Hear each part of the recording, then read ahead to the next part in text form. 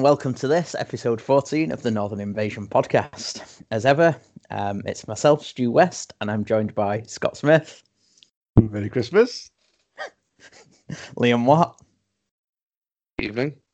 And Nathan Watson. Good morning, chaps. So, it's been a while. Well, seems to have been a while, but this is the end of the year. It's the end of 2018. And this is our joyful Christmas show for those people while they're making their Christmas dinner can listen to Scott, Nathan, and Liam and myself babble.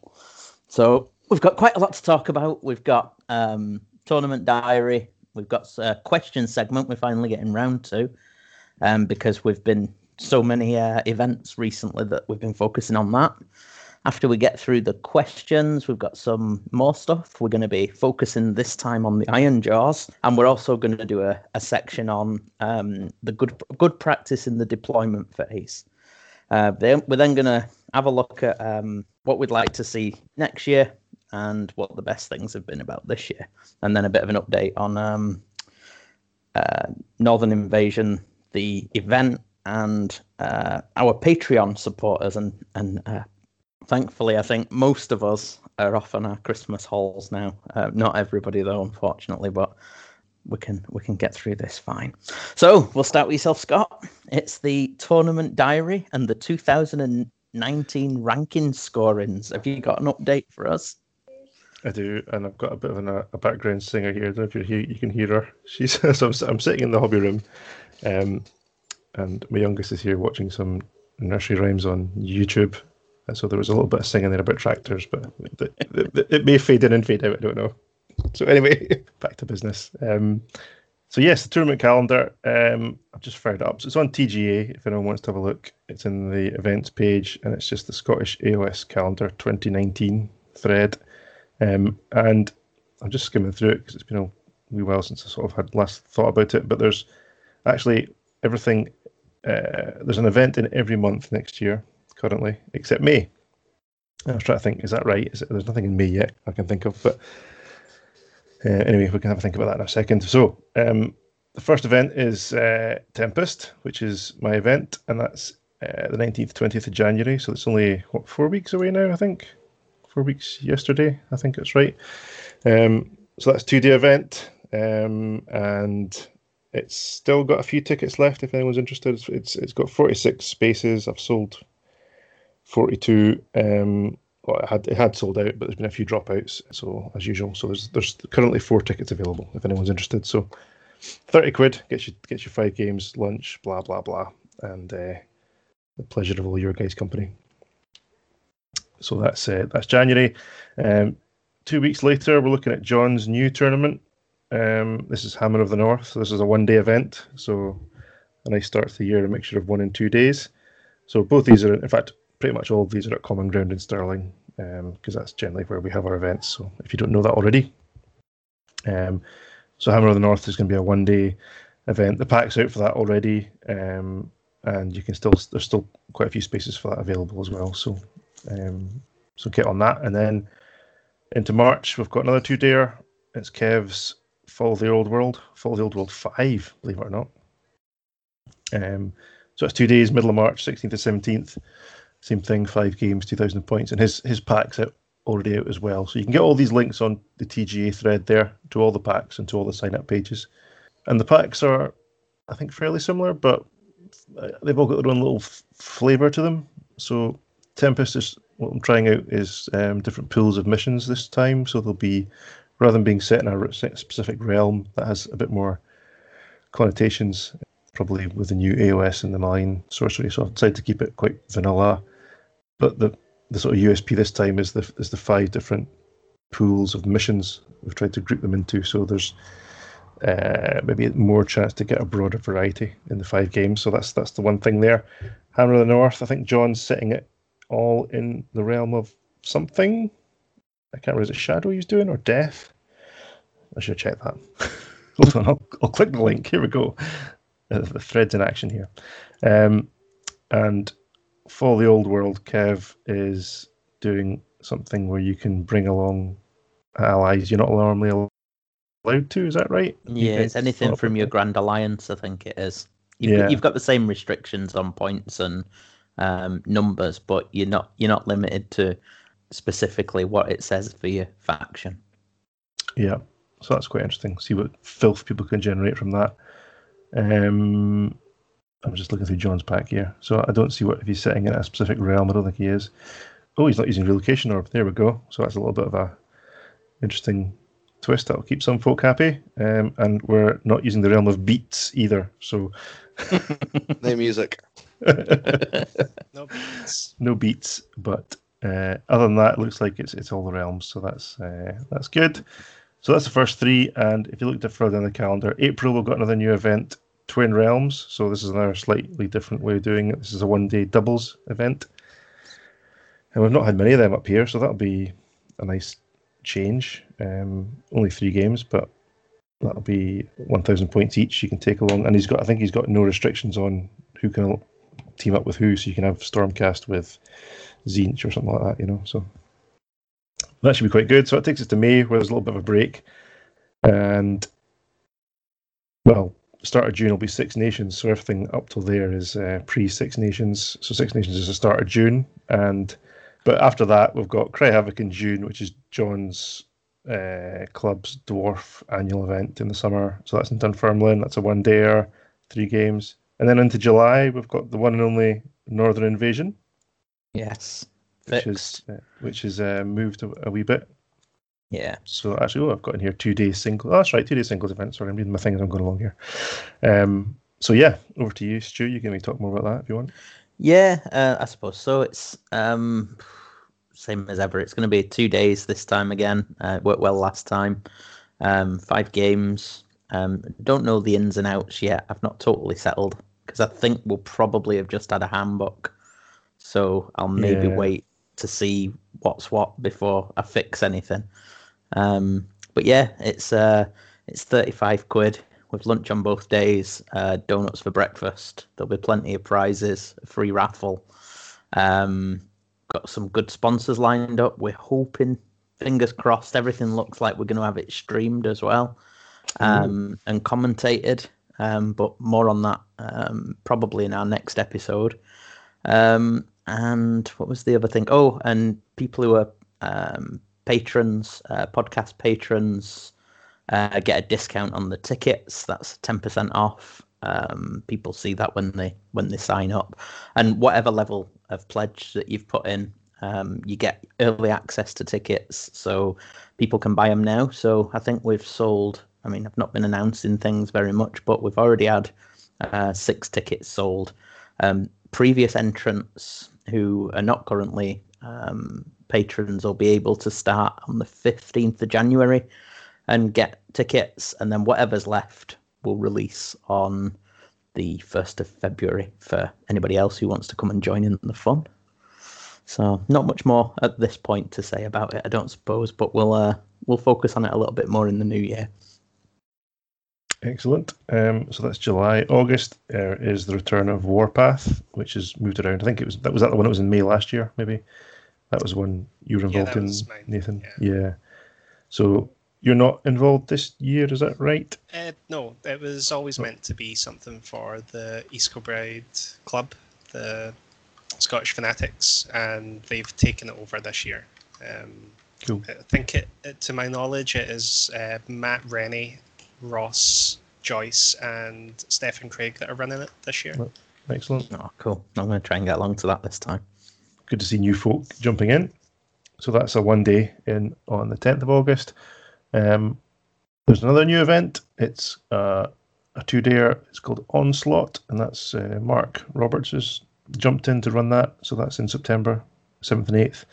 Again at Common Ground. So far too early yet to know what's going to be involved there, but that's another 2-dayer on the calendar, so it's great to see. There's a nice split of these now. So that takes us to October, where the Howling is penciled in. That's Mike's tournament, the 1-dayer. I don't think he's booked a date for it yet, but he might have done.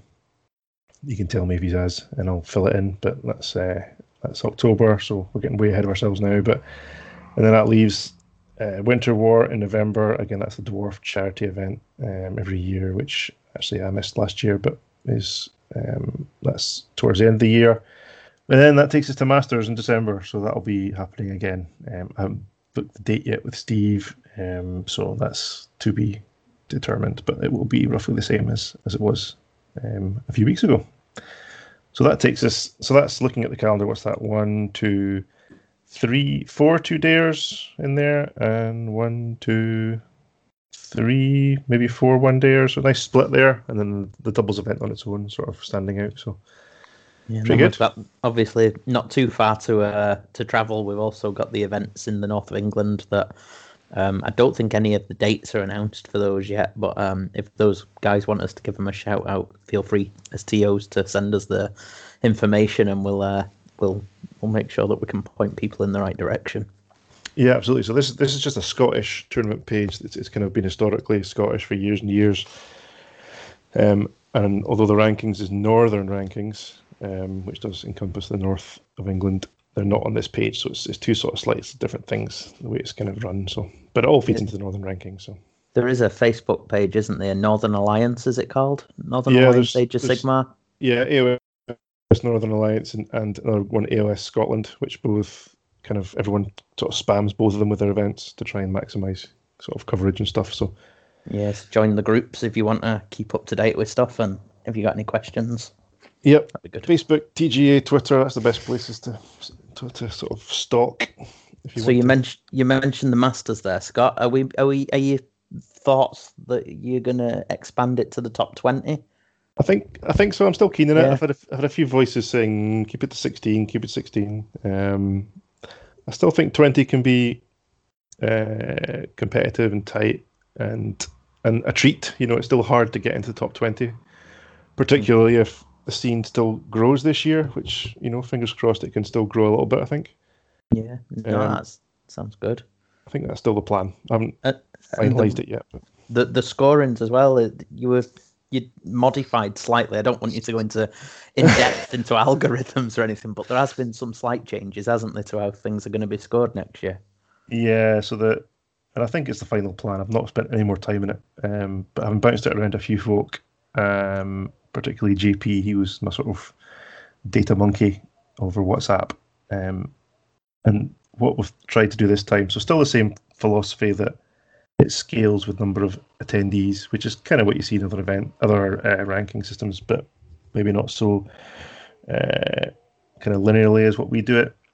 And it still scales with number of games. Oh, there's company here. Look, there's a tractor. The real experts joined us, so there we go. Data monkey is in the house. So there might be some singing now.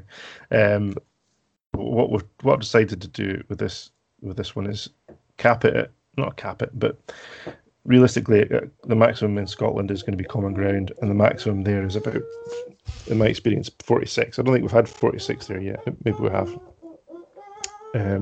So that would be 100 points, and that's a nice kind of max, and everything scales up and down from there. But realistically, it won't be going any higher than that. And I've tweaked the ramp so that it doesn't drop off quite so quickly with number of players, and also the difference between 3 games and 5 games is not so severe as it was last year. So the idea being it bunches the tournaments more together in a group, but still has a little bit of variation in them. So maybe like the biggest event last year was Northern Invasion with whatever, 46 players or 42 players, something like that. Yeah, 42 I think it was for the 2-day. Yeah. Yeah, so that was, just looking at the spreadsheet here, I think it was about 130 odd points for the winner. And then if you scale that down to like what was quite a full event, even the 1-day event, Howling, 38 players, was 94 points. So they're, you know, it's a big effect. And if you compare Northern Invasion to like Tempest, it was bang on 30, and the AGOMs, they were all 30. So they're 100 points. So it's, you know, 30% difference between the Northern Invasion and the others, which maybe is too severe. And it maybe, well, it certainly impinged on your score, Stu. Yeah. So, you know, there's a few things to try and spread out here. Is the effect on TOs not playing. The other argument was that maybe you could assign the TO a percentage score of their own event, you know, that they could use as a sort of trump card to use in their rankings if they wanted to. Some other places do that, like Northern Ireland do that. Maybe others as well. I don't know, but so anyway, It's a healthy calendar though this year. So Yeah. as you've said, there's already a good variety of 2 and 1 days. So it's That's probably it. not as needed this time. Yeah, and the other argument is, well, playing your own event. Like, well, I really want to. No. It's stressful enough sometimes trying to herd everyone around, and not so much getting asked questions, because you don't get that a lot of it in AOS now. But it's just the general everything else. It's hard enough for me to concentrate in a game anyway. So with all that going on, and there is plenty of events to get your scores up, so that's the one side of it. It's just to bunch it up more, and there'll be less points overall available, but they'll be more tighter together, which should make it a bit more interesting, hopefully, and keep everything in the mix a bit more. So the 1 dayers are still significant, and the big 1 dayers are still really significant as well. So. Well, I look forward to the monthly update on the ranking points. Yeah, It'll be quite nice and quite exciting. And the final piece of the pie is thinking of going to top 4 games rather than top 3. So that's maybe still to be thought about, and how that might impact on getting into Masters and stuff like that. I need to have a quick think about that. But I think there's probably enough players playing enough tournaments that picking 4 is still more than what the average is for the top. I think if you look at the top 50, they played more than 4 tournaments each. So yeah, it's whether that's 3's maybe better to just pick your best ones rather than 4. Still need to think about that. But anyway, that's where we are. So 2019 should be even better with a bit of luck. That's good. Thanks a lot, and thanks for all the effort you put in last year. It's been quite exciting, and my target through the year was to qualify for the Masters, and that was a great weekend when we got there. So yeah, thanks again. Yeah, I just need to find the magic sort of algorithm that gets me in. That's the secret. Well, you should automatically qualify as the wild card. Surely you and the previous master should just get a ticket. The fact Top that you 100 orchestrated top 100 the players numbers, then? Scott, how did you not get in? Well, You were in control of the numbers. You should have been in. It's because I made an arse of my last 2 tournaments. That's what it is. I had enough points there that I could have got in, but I made a mess of it. So it's all Nurgle's fault. Well, there we go. Okay, well, thanks again for that. Is there anything from yourselves that you want to comment on the diary or the rankings? We'll start with yourself, Liam. No, nothing there. Needed. Good stuff. Nathan?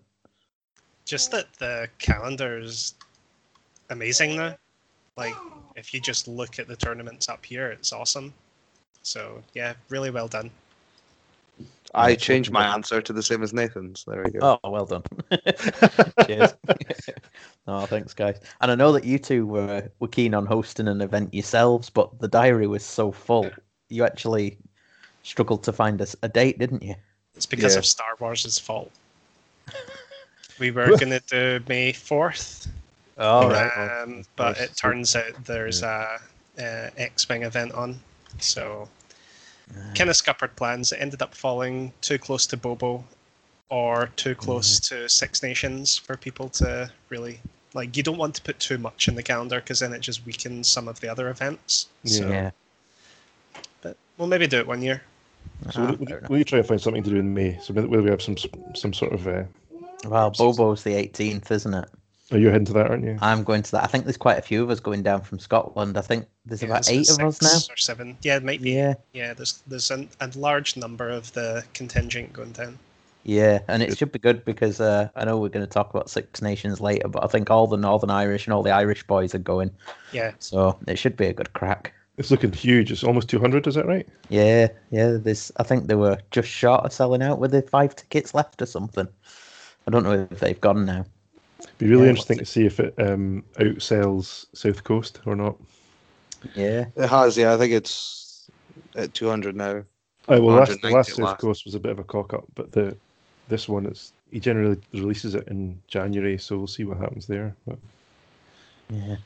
I did want to go down to the South Coast as well, but to be honest, it's just so difficult to get there. yeah, That Lincoln's probably a bit easier, and I'm going to come down on the boat and then get a lift. I think there's a car full of us coming down from Aberdeen, so I'm going to get the boat to Aberdeen, and then there's another couple of cars going from Central Belt as well. So yeah, it should be good fun. I think we're all staying in the same hotels, so I can imagine we're going to have a good evening, a good couple of evenings.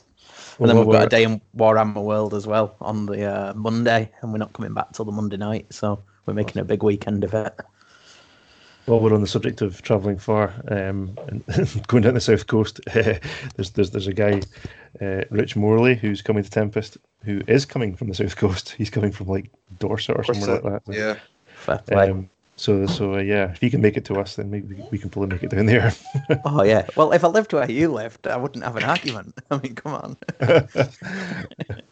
No, that's grand. So, okay. So switching to our FAQ, FAQ.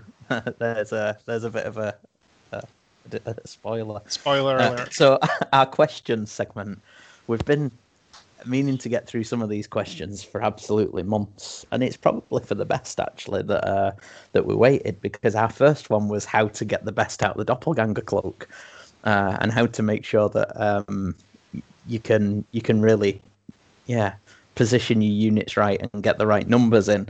And well, we kind of half guessed it a couple of episodes ago, and the big winter FAQ has touched on that and changed that. So I suppose our first question has changed, and we have been asked, kind of consolidated a couple of questions into one here from some of our listeners. So the first one was obviously from somebody who's a little bit lazy to read them themselves. Fair play. What are the main FAQ changes? And is there one thing we thought might change that didn't? So we can probably go around that ourselves. I don't know. Liam, do you want to talk people through what you think some of the main FAQ changes were before we actually go to what we might have expected that didn't come about? So the highlights. Highlights yeah. of good changes or changes that... Well, just changes that matter. So there was a change to obviously the doppelganger cloak to make it once per game now rather than every turn, obviously kicking in. Now that it only works in that phase also, stops it affecting hero phase piling attacks, which was also quite big. Pretty much, you could still use the item. I just think it takes even more of a knowledge of playing the game and knowing what order things will kick in a lot stronger now than what it was before. So is it just for that one combat phase then? So if you're up against the eels, you can't kick it out and then... So if you nominate at the start of the hero phase, because it'll now nominate at the start of the hero phase, you've got a really bad point of it. Also, if you're in the realm of light, they could, if it's their turn, they could attack you before even you get to put the cloak on. Because if they use the command point, they'll get to attack you at the start of the hero phase, which means they'll go before the item also, which completely neuters its strength. It's a buff for Deepkin, because if it's their turn in the high tide, they all get to fight. They don't attack at the start of the hero phase. They attack first, but they don't attack at the start of the hero phase. Combat phase, isn't that? No, they attack before all other units, but they don't attack at the start of the combat phase. Right, okay. I thought it was the start. My mistake. But you would get to shock it before you would know as well if it's even going to put it on or not. Which can, again, wound it enough that the model that was taking it. So they can do their eel shock, so you can charge in and shock it before it can put on its cloak. Yeah. But got you. You could always shock it before, but now you're kind of gonna deter your opponent from even putting it on because they're gonna take hopefully like 9 wounds from your shock. Then they'll be like, well, it's only got 5 wounds left. It's not gonna survive the 2 units it's fighting with, sort of thing. So there's no point in even putting it on. So aside from the doppelganger cloak, what else is there? There was a clarification on the talisman of the Watcher, to obviously that it was in the combat phase rather than any lasting forever. It now obviously says it lasts until the end of the phase. Yeah, this was another one we discussed a couple of episodes ago, isn't it? Where we were thinking once it was activated, there was an interpretation that it could stay on them for the rest of the game, and you could each hero phase or each combat phase, choose a different unit to benefit. Yeah, that was kind of the big thing for a short while. It was quite a talk thing. They confirmed. Obviously, there was no real changes to a lot of the stuff that obviously everyone thought was going to get changed, like Legions of Nagash, Daughters of Cain, and Stormcasts. They kind of all got left to be the way they've been playing for the last 6 months since the last one.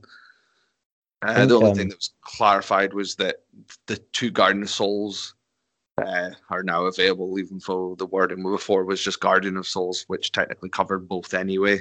Yeah. They just obviously rather confirmed it for everyone else. I suppose another one is the Holy Within. That was Holy Within's back back to what it is, yeah.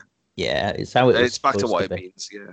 Yeah, so for those that haven't picked up on it, there was an argument that if a single model is wholly within, say, 12 inches, then the whole of the base has to be wholly within the 12 inches.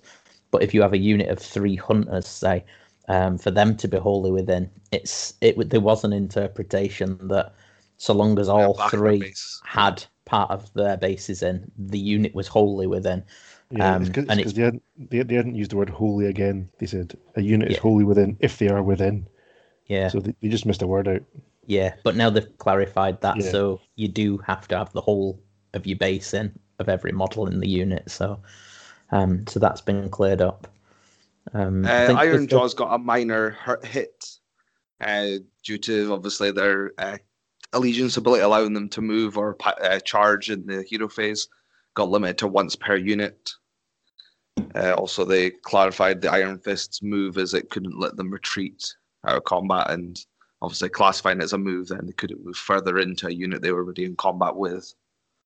It's a strange one because you don't see them out there that often. So maybe I think it's more of a clarification on how moves work. I do understand the allegiance ability, because allegiance ability can be quite mental. If the stars align and you get it to work, it can be, as me and Nathan have talked about it before, it can be so good, because it's what you do is you roll. So war bosses get to do theirs on a 4+ instead of the 6. So a mega boss and a Maw Crusher does it on a 4-up. He's in 12 of a unit. He charges. He gets the charge off. He'll do his mortal wounds. If he then kills the unit, he'll get to charge again, and then he could obviously kill another unit. Or damage another unit if he's obviously it matters on, like I said, how well the stars align. You could end up doing a severe amount of damage to 2 free units just by tapping them and then jumping into another unit. If you had another Mega Boss and Maw Crusher, he could also do the same, and you could just tap through someone's army.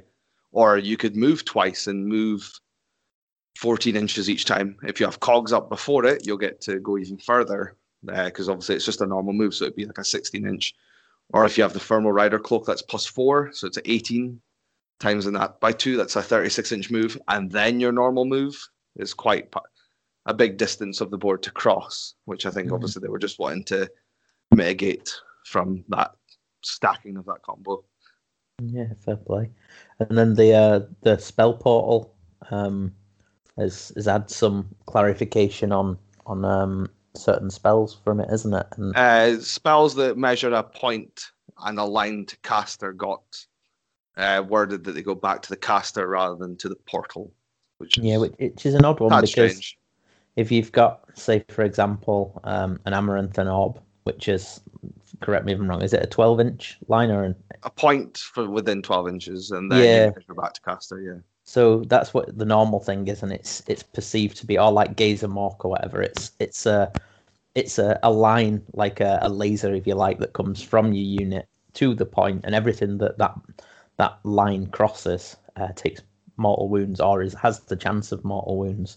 Mm-hmm. Now the way it's changed was, and the way it used to be played was, you can look through one portal, and then it casts through the other portal, and then you draw the line 12 inches from the other portal and back to the portal. Which makes sense in a way because you're kind of looking through a magic mirror, and you blast through the mirror. It comes out the mirror and hits the spot you're looking at.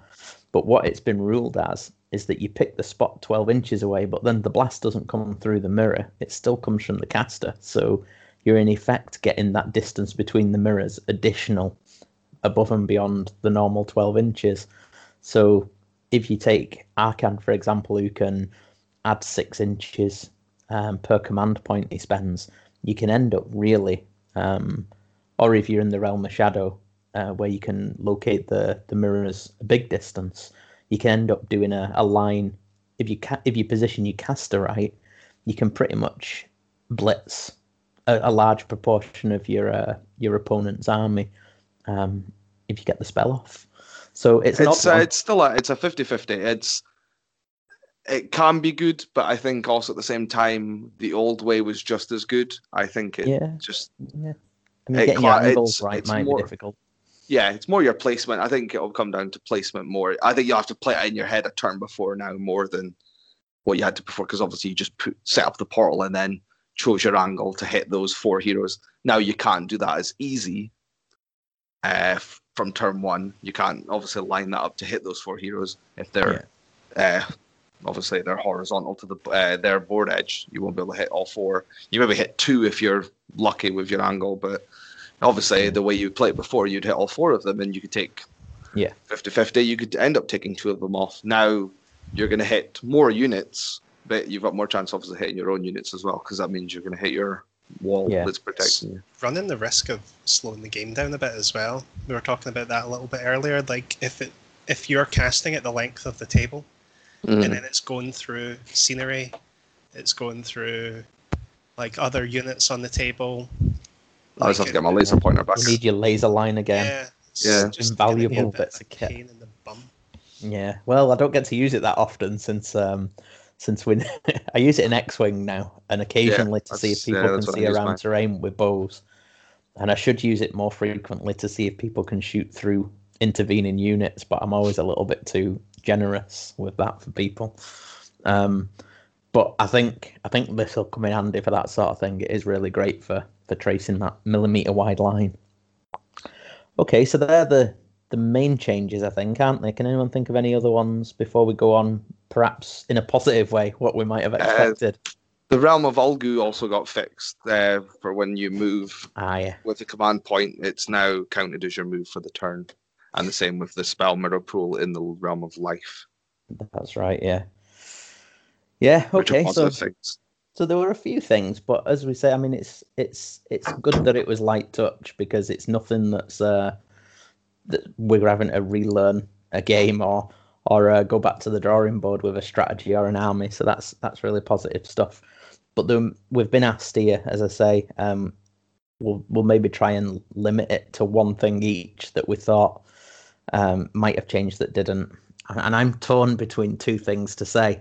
So I'm probably going to go around you guys first in case one of you says something, because I don't want to hog time. So, well, we've heard from yourself there, Liam. So we'll skip over to Nathan first and work our way around. The one thing that I did expect was for Legions of Nagash to lose access to Grimghast Reapers, or for them to reword how their allegiance abilities, including the command ability and grave sites and stuff, interact with allies or other death units, and just tidy it all up a little bit. Yeah, I thought that they might just lose the summonable keyword, which probably would have fixed most things, wouldn't it? Well, I'm pretty sure that the Guardian of Souls spell is return D6 Night Haunt models. It's not summonable, is it? So it's Night Haunt.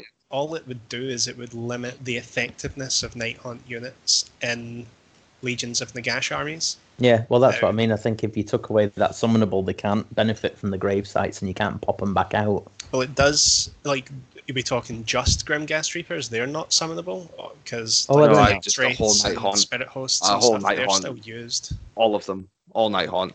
I think that would be too hard of a. Like, I still think that there's some great uses for Spirit Hosts and Hex Wraiths. I was using them before the Night Haunt book and before Handbook 2 came out. I know some people, like Chippy Ricky Mee's list from down south, he uses 6 Spirit Hosts in his Nagash list. Same with Russ Veal in his Sacrament list. Yeah.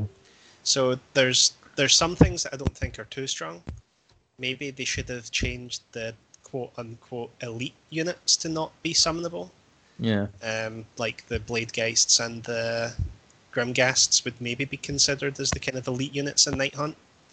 So maybe they could have done that, and that would have fixed it.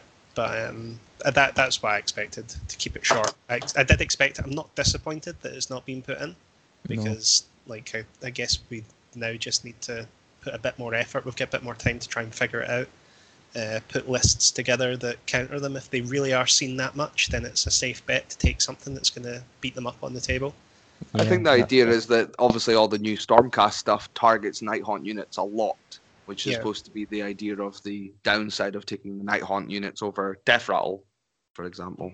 I think that's the idea of why you would, like a lot of folk believe, but maybe there's just not enough Stormcast players maybe playing the anti-Nighthaunt stuff. Yeah, maybe not. Maybe if you see people taking counters to Daughters of Cain, which was another thing we expect to change, and the Grimghast Reapers, or Legions of Grimghast, as some people are calling it online. Maybe if we see more people taking direct counters to them, we would see less of them at tournaments. Yeah, I think so. Okay, cheers for that. Good, concise stuff. What about yourself, Scott? I thought there might be a bit of Gabriel Sure Charge love or non-love. I was kind of hoping we might see that. Not obviously it's a big tax and it's it's a lot of eggs in one basket, blah blah blah. But even just the philosophy behind it of stacking things up. I know it's not just Sure Charge. There's Neferata, blah blah. Oh, see, yeah, you're aiming. Sorry to interrupt, Scott. That's what I was going to say. I thought there would just be a clean slate of command abilities can't stack on the same unit. You can use the same command ability more than once, but it could only target each unit once. Yeah, you could just make things a whole lot better, and folk wouldn't complain. It's not like you're going to ruin the game for people. I don't think so. I think you have to read the wording on a lot of command abilities to see if they do stack or if they can be used multiple times. But yeah, that would clean the game up so much if they just went, these can't use all these units. Pretty much every unit can't stack its command ability. Having had it in, well, no, they didn't have it in AOS 1, but they had the clean rules of one in AOS 1, which they seemed to back away from in AOS 2.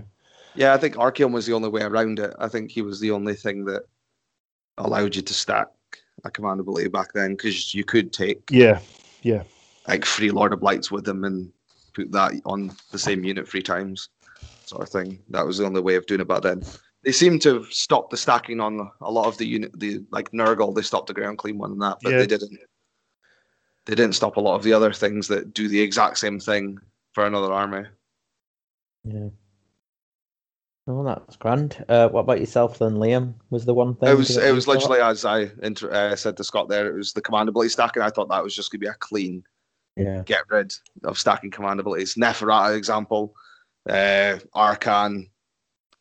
Again, example like Vordry's got an example of a perfect command ability. You can target different units with the same command ability. So you can spend the command points, but you can only target each unit once with it. Yeah. It's totally fine. Same idea with like the White King, Vampire Lord, all got reworded to being once on a unit, but for why of that reason they got affected, but like you say, Neferata got ignored. Gabriel Sureheart, they even said in FAQ that it was totally fine to stack it. Arcan as well. Yeah.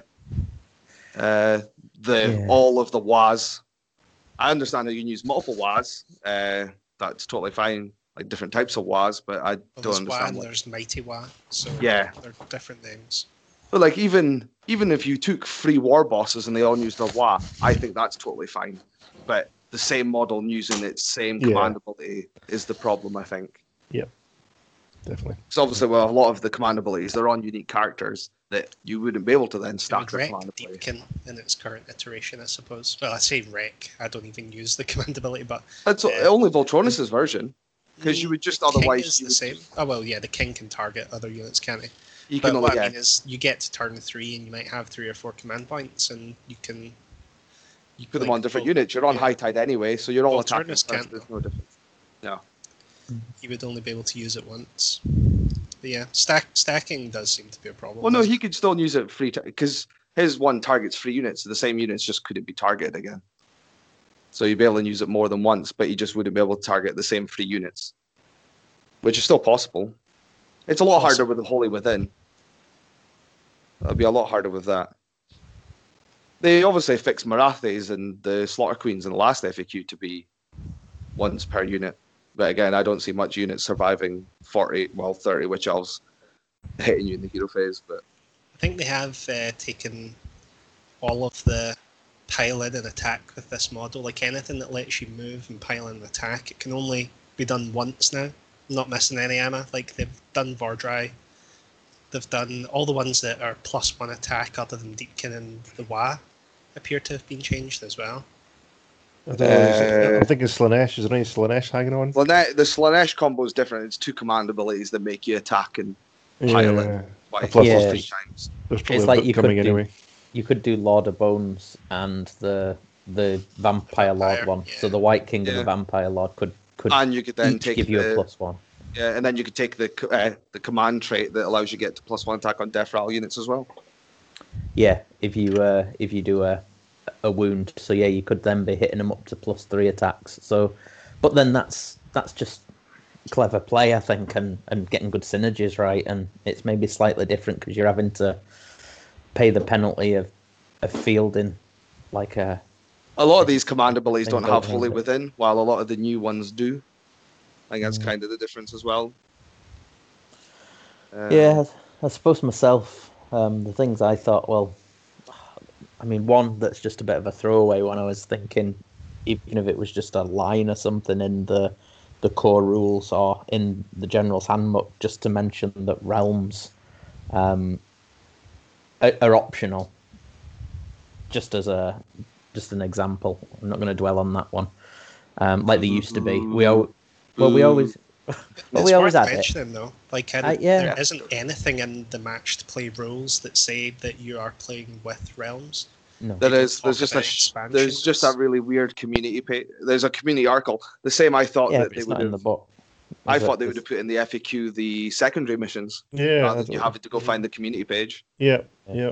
They've So- not quite gone full bore on that yet. But I understand that we're waiting on the next General's Handbook. And the other thing I was thinking, which I won't dwell on either, was just I thought that the hag was. I'm not going to talk about getting a points change because I don't think points should be changed at this time. I think that sticking with the handbook's a good way of doing it. Yeah. But I thought they might have just said that Witch Brew's either an artifact or takes a command point to use it. I just thought they'd do something. But again, I can understand why you don't want to tweak a war scroll mid-season as well. So I'm not bitter in any way. It's just something that I thought might come. But again, like other podcasts have probably more eloquently said, it was the expectation that's maybe at fault rather than what's been done. Because I think it's more. Sorry, on you go. Well, I'm just saying nothing's been broken. You know, we're still where we were. We've still got a great game. Just because we expected changes doesn't mean they should happen. I think the last 2 FAQs, like you say, were a lot harsher than what this one has maybe been as well. Yeah, I mean, I think I wasn't expecting it either. I was thinking mid-January, so it came a month earlier for me. But it's probably a good thing to come out at this time of year. And to be honest, it gives me an extra month of actually building and painting want to play for the next half of the season, knowing what knowing what I'm going to be playing until June, July at least. So One way to look at it might be that maybe they want to move towards using the FAQ and designer's commentary to clarify how they Rulings, yeah. intend the rules to be played. Like maybe let's lift the curtain on what is the rules as intended. Yeah. And maybe they're going to just maybe they intended hags to work how they are, but they want to increase their points and they're waiting for the handbook. Or Grimgas, maybe this is their vision for Grimgas and they're going to change it in the allegiance section of the next handbook as well. Or is it? Yeah. Is it more the problem with the legions and the legions of the Gash and the Nighthaunt? Like I think the lore ruins it because Nagash is the god of all death, and I think that's maybe what they're. I don't see that. I don't think that. Maybe I'm naive, but I just don't think that they make rulings on competitive armies based on how they see the lore shaping up. But yeah, it's a funny one because my that's why imagination. Hammers of Sigmar is always the best, isn't it? That's always why they've gotten they better weren't rules. the best in the last Stormcast Battletome. It's only in the new Stormcast Battletome that they were the best. Nobody. Well, Really they never had changed Stormhost abilities before. Well, they had Chambers. Well, yeah, no, you had points before. Yeah, you had to pay stupid points for them before, and they didn't do anything really for your army. I played Hollow Knights a couple of times. That was probably the best one. I think that in a way the narrative is shaping it, because if you think about the biggest things in the narrative over the last 12 months, we've had Marathi coming back and the daughters, and it's there in the story as it unfolds, and they are powerful. I think they're going to get some strong counter when we get the next stage, which will be maybe light and dark elves or whatever's going to come in the way of Malarian. And I think that the other side of it is the Soul Wars stuff, and having them strong on the table kind of lets us experience things and move along with the story. So one part of my imagination, maybe it's just where you try and make logic out of the situation you're in, and I put everything in order, and I see it synergizing with the books I'm reading. So I enjoy it, and we deal with it. So that's all for that one, I think. I don't think we want to dwell on it too much, because we're all quite happy. We all like the game, and I don't want to sound like a whiner. So I did enjoy it, and I do like it. So we're going to go on to our next question, if people don't mind, and we'll maybe put this one to Liam. So this was coming from another one of our listeners and supporters. So could you talk us through, Liam? How would you go about killing a big character like Nagash? And bearing in mind this is coming from a pretty new starter. Well, the first off with like Nagash, Alariel, we'll put them all in the same. So Alariel, Nagash, Archaon, Marathi. They're all, would you say, the gods within the game? As much as it's gods versus humans, sort of almost. They are the four gods that actually exist. Well, or emphasis of gods that exist in the game at the moment. Yeah. 3 of them kind of share the same. So Alariel, Marathi, and Nagash share a more survivable ability. Archaon, in his current form, his book just didn't do him justice compared to what their books allowed them to do. They actually got a whole army with themselves, rather than Archaon got 2 models, which wasn't an army, which is probably his biggest thing. To the Ever-Chosen idea. If they just put him in a format, he can obviously be played in all these god forms, he's fine. So I'll ignore Archaon because he's not as survivable as the other 3. Maybe come back to Archaon though, because I think we are still seeing quite a few lists that are like. I think, like you say, the Slaanesh book. Yeah, the Slaanesh book I think could fix him, or if there was a slaves book. Idea, because obviously with the new Underworlds faction of the Chieftain team, that obviously kind of hints maybe at something will happen with Slaves to Darkness. Even with the new Battle Force as well at Christmas, that kind of invites that they're going to get something, because why would you release a Battle Force for... A theory I had, if you look at some of the Battle Forces that they did last year, a couple of them did end up getting some love in the new year. Mm-hmm. So maybe it could mean something for Ever-Chosen. They've got the Dark Oath Shadespire band as well, don't they? But the point I was making about Archaon at the moment is that you're still seeing them teamed up with Nurgle as well. Like you're still seeing them with a Lord of Lights to make him -1 against shooting. I think he's I think that's the Plague Touch list that I think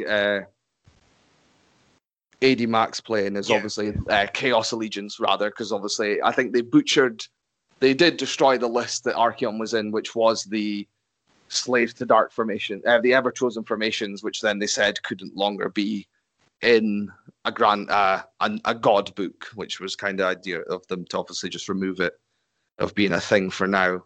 Obviously they've maybe got something down the line. Nagash, Alariel, and Marathi all have strong magic. Nagash obviously have more access to magic.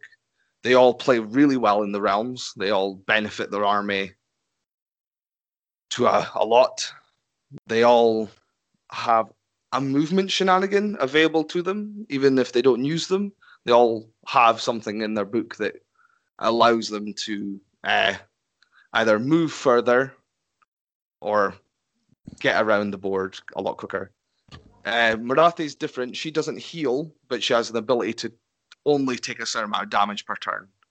while Alarielle and Nagash can go from 4 or 5 wounds back to full easily in a turn. Or if they double turn you and you haven't killed them, they are back at full health and you're back to square one. That would be my first thing. If you've got a plan in your head, take them out. If you're building your list at list building stage, you have to think that these 3 armies are the most known armies for a big hero. Very few of the Sylvaneth players I see playing lists don't have Alarielle in them now, just because of obviously her free summoning and she's better in the realms than what she was prior to realms existing. You're looking at killing them in a full. You look to kill them in a turn. Alarielle and obviously Morathi is different for that. That's why I'll take it out. So Alarielle and Nagash, you try and kill in a full turn. Most of the time, you can't get near them because obviously folk normally bubble them or protect them, because it's a key piece. They're over a quarter of your points in your list, maybe even more. Matters on how you buff them. They rely on your opponent not being able to put their entire army into that unit. So if you have your unit army spread out, that kind of mitigates the damage that they can do back to you. They can't just, like you say, if you had, say, 3 ballistas, if you had them all in a pool together with your Lord Ordinator, it's all they have to do. If you're a Alarielle, you chuck in Dryads in combat with it, and then they can't shoot. Obviously, Alarielle anymore, and you're stuck shooting Dryads that you're +1 to hit, -1 to hit, because obviously they're going to be taping back to a wood at some point, or they'll have a spell on them as well that makes them -1 to hit again. So you'll never get through them. Same with Nagash, he'll just chuck in Grimgas or something into you, or skeletons, or Black Knights, whatever, zombie dragon, whatever he takes your fancy for him to protect himself with. He'll normally pass it on to something else.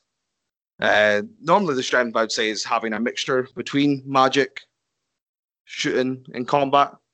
I think you're better having a bit of everything. You definitely need a mortal wound output that's reliable, like eels, evocators, other things that do mortals, so like blades of bloodletters, for example. If you know you're not playing the Realm of Death, anything with Rend 2 or higher on them, they don't really like either. The reason Realm of Death is because you can make them immune to Rend, can't you, by giving them the Ethereal spell, similar immune to Rend, Neferata. or the other way is to actually make them immune to spells, so you can't get rid of them. Because there's 2 ways about it. If Alarielle was versing Nagash, Alarielle would just try and cast the I'm immune to spells, so it means you can't hand a dust her. Yeah. And she'll just sit there and go, I'm immune to your hand of dust.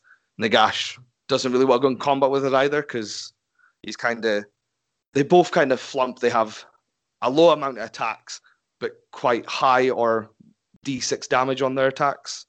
Alarielle's obviously the higher wound she is, the beetle does more damage. But if the beetle's not versing units, it's on a 4 to hit, and if you can make yourself -to hit, she just struggles.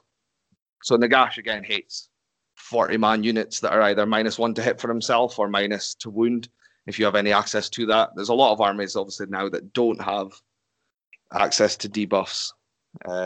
But obviously if you do, just obviously try and get on a big unit that's either immune to battle shock, and you just tag him in combat and things like that. If you can't kill him, hold him in is the way to do it. Because if he's going to have to spend a turn retreating, it means he's not going to get to do his combat or his shooting attack. So normally, actually, it's more, if you're versing them, what's the mission? If it's a mission that they're necessary for, like hero missions, you're either going to have to take them out or stop them from getting the objective, is more the thing. It's really hard to say, obviously, over a vocal rather than a physical diagram.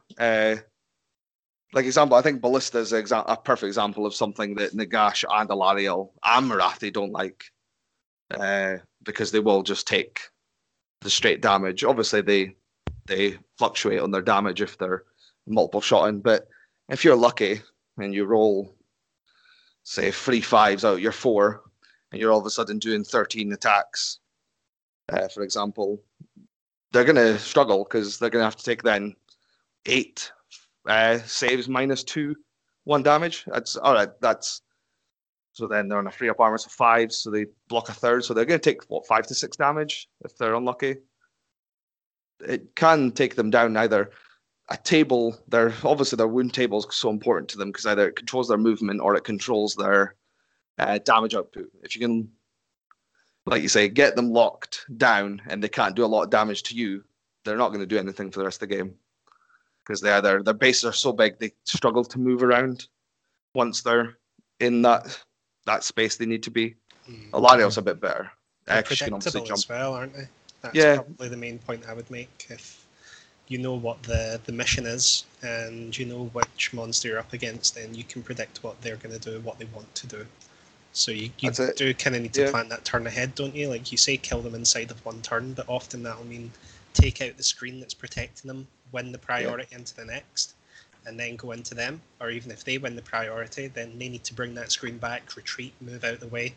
Yeah. So it's all about just predicting what they want to do and dictating the pace of the game. Very often against Sylvaneth, you'll get the option of turn 1. But when you verse Nagash, most of the time, he can't do half of his damage when he's at 24 inches apart from you at least. Because if he's slower deployment, he's not going to just leave Nagash open. You're going to be able to control that a bit better, and you can then just as much as you can give them turn 1. If it's a mission where it's a hero mission, they kind of have to get points early to stop you catching up with them.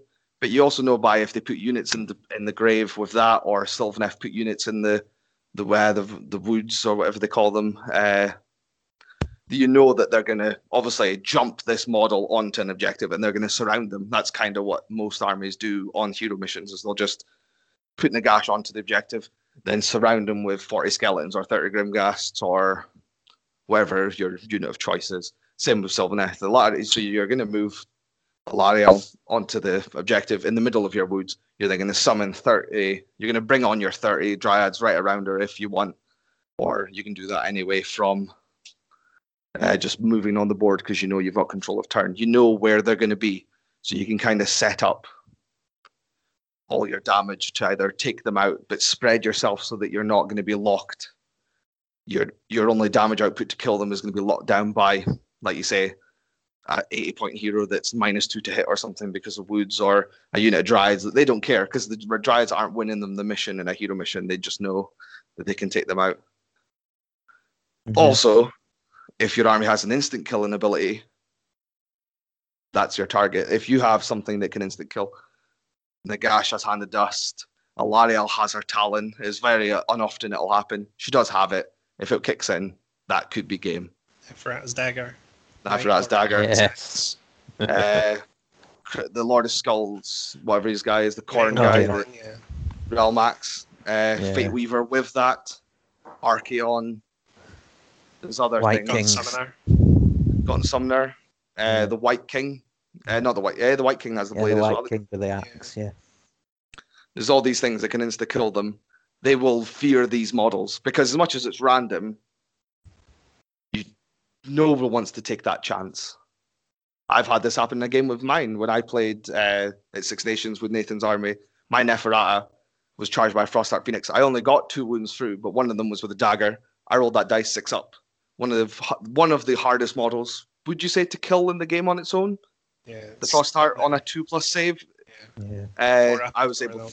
Yeah, and then I was roll a 6, took it off, and straight away you're like, wow, that's going to cause some problems, and that's the sort of things that will. Anything that can, because these models have low, like I said, low attacks, negative to hit modifiers on them, things that slow their movement down, they don't like it. Again, even though they can all fly, they have such large bases to be able to retreat out of combat from you as well. They have to be able to clear your models that you've got around them and get 3 inches away with the back of the base. So if you're playing against Deepkin, every turn off fly. If you're playing with Deepkin, turn off fly. Have the chance of doing it. If you shut fly off, all of a sudden they're stuck behind that wall. Yeah. They can't just fly over their wall and take you on. Same with a lot of their units that are strong fly, like the dragon, the Grimghasts, Spirit Hosts, Archon. All these things just love to fly 20 inches across the board and hit you. But obviously, you turn off fly, they can't just jump over their chaff wall that they made. So then they're going to have to march up behind that 4-inch moving skeleton unit.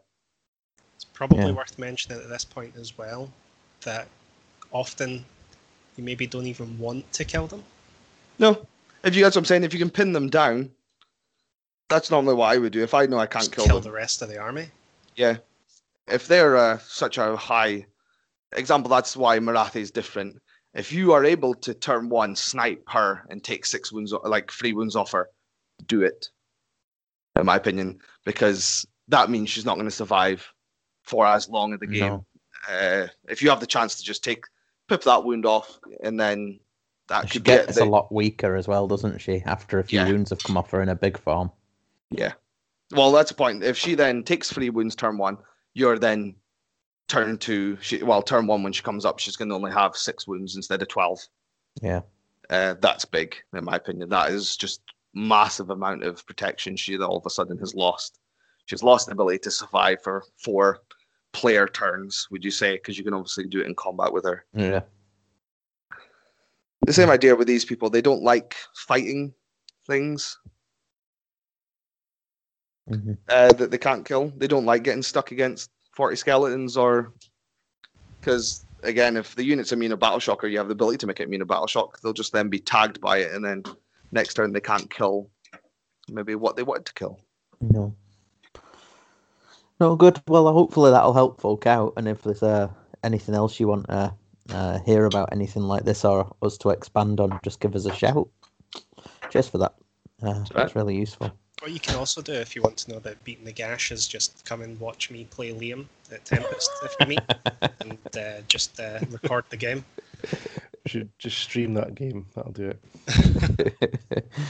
Okay, so our next question this evening is, what brushes do you use to paint, make and size, and should I get an airbrush?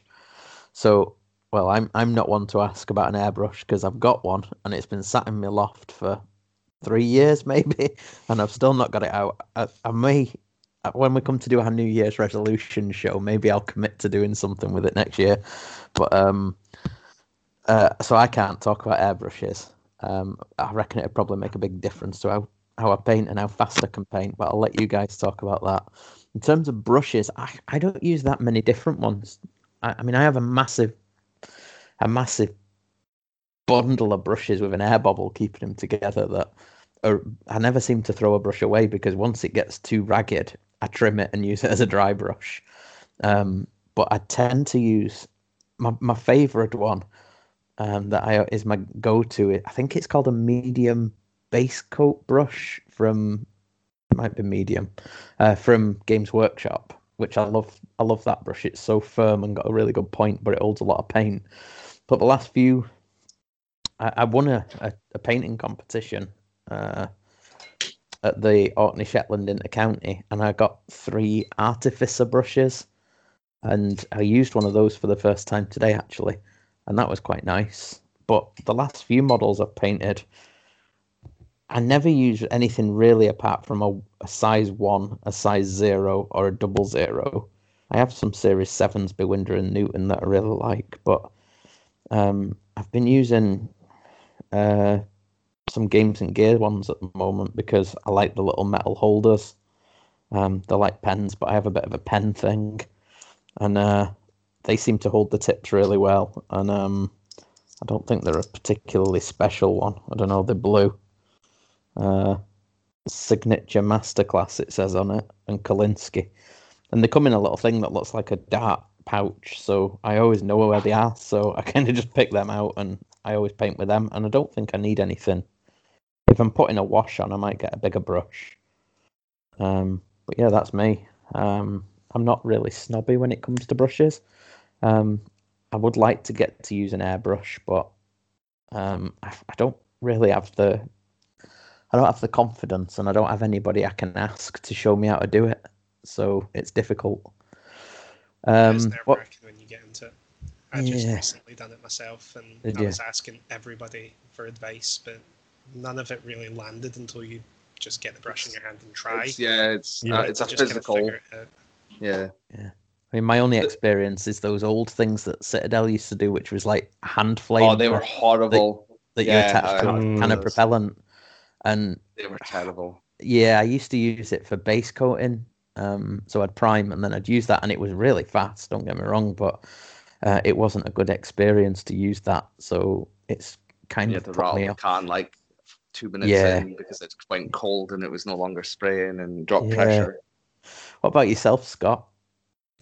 Yeah, so I've got a pack of Winsor and Newtons that I got, I think, 3 or 4 years ago for Christmas that are still going strong. They like the Series 7 miniature yeah, brushes. yeah, They're so really that- nice, aren't they? Oh, they're excellent. So I had some when I first got back at the hobby. I had a couple of GW things, but also got what they called Rosemary and Co.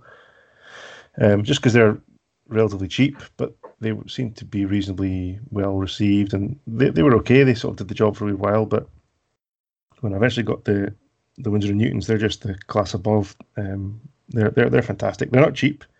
I think the pack of 4 you get online in a little box. It's like a sort of rectangular coffin box type thing with a wee flip lid. It's like 35, 40 quid for the 4 brushes, and I think it's like a 3, 2, 1, 0 you get with that. Yeah. And I added in a 00, and maybe another one, 000 separately, which I fairly rarely use. Tend to stick to the bigger brushes in there, along with the kind of, unlike you, I've got a pot full of random brushes that I've gathered over the years, and just looking at them, the ones that I really like, don't use them quite so much or so often. They're slightly bigger. It's the Citadel base brushes that have got a kind of angle to them. Yeah, I think that's I've got some of those. Yeah, so they're It's flat. like a chisel shaped. Yeah, they're flat with a sort of 30-degree cut almost. Yeah. I've got a large and an XL because I kind of like painting surfaces, but with a point almost. It's kind of weird. So I think you get a bit more control over it sometimes, and I really like them as a shape. And as I've got an airbrush as well. I started off with a cheap special from Amazon that everyone seems to go for, that if you don't go through Element Games, where you get the kind of compressor that it's quite noisy. It kind of shudders around the floor when you use it, but it does the job. And then I upgraded to about 2 years ago to a H&S Ultra, so Harder and Steenbeck. I think they're Germans. And it's the Ultra, so it's their sort of basic airbrush. They do ones that are more expensive. And this was a big step up from the kind of crappy Amazon one, which had a sort of, it's a top loader, but it was kind of from the side, so it was never quite as, it seemed totally stupid to have it coming in from the side, but as a gravity fed, it's just like, why not just come from the top? Who designed this? But the H&S Ultras was much nicer, and I'm not creating masterpieces. I'm base coating and doing little bits here and there, or little kind of shades on big models like the Grit and Clean ones, and I even used it on the Plague Bearer, to be honest, just kind of doing weird kind of shade bits of dark green on them just to kind of break up the other green. So my airbrush came from Lidl, so I can't imagine it's particularly high quality. I mean, their stuff's normally all right, but I can't imagine it's yeah. Well, there's so much top end. The one I got was from Aldi. I got a brush, like an airbrush from Amazon, just like a cheap one.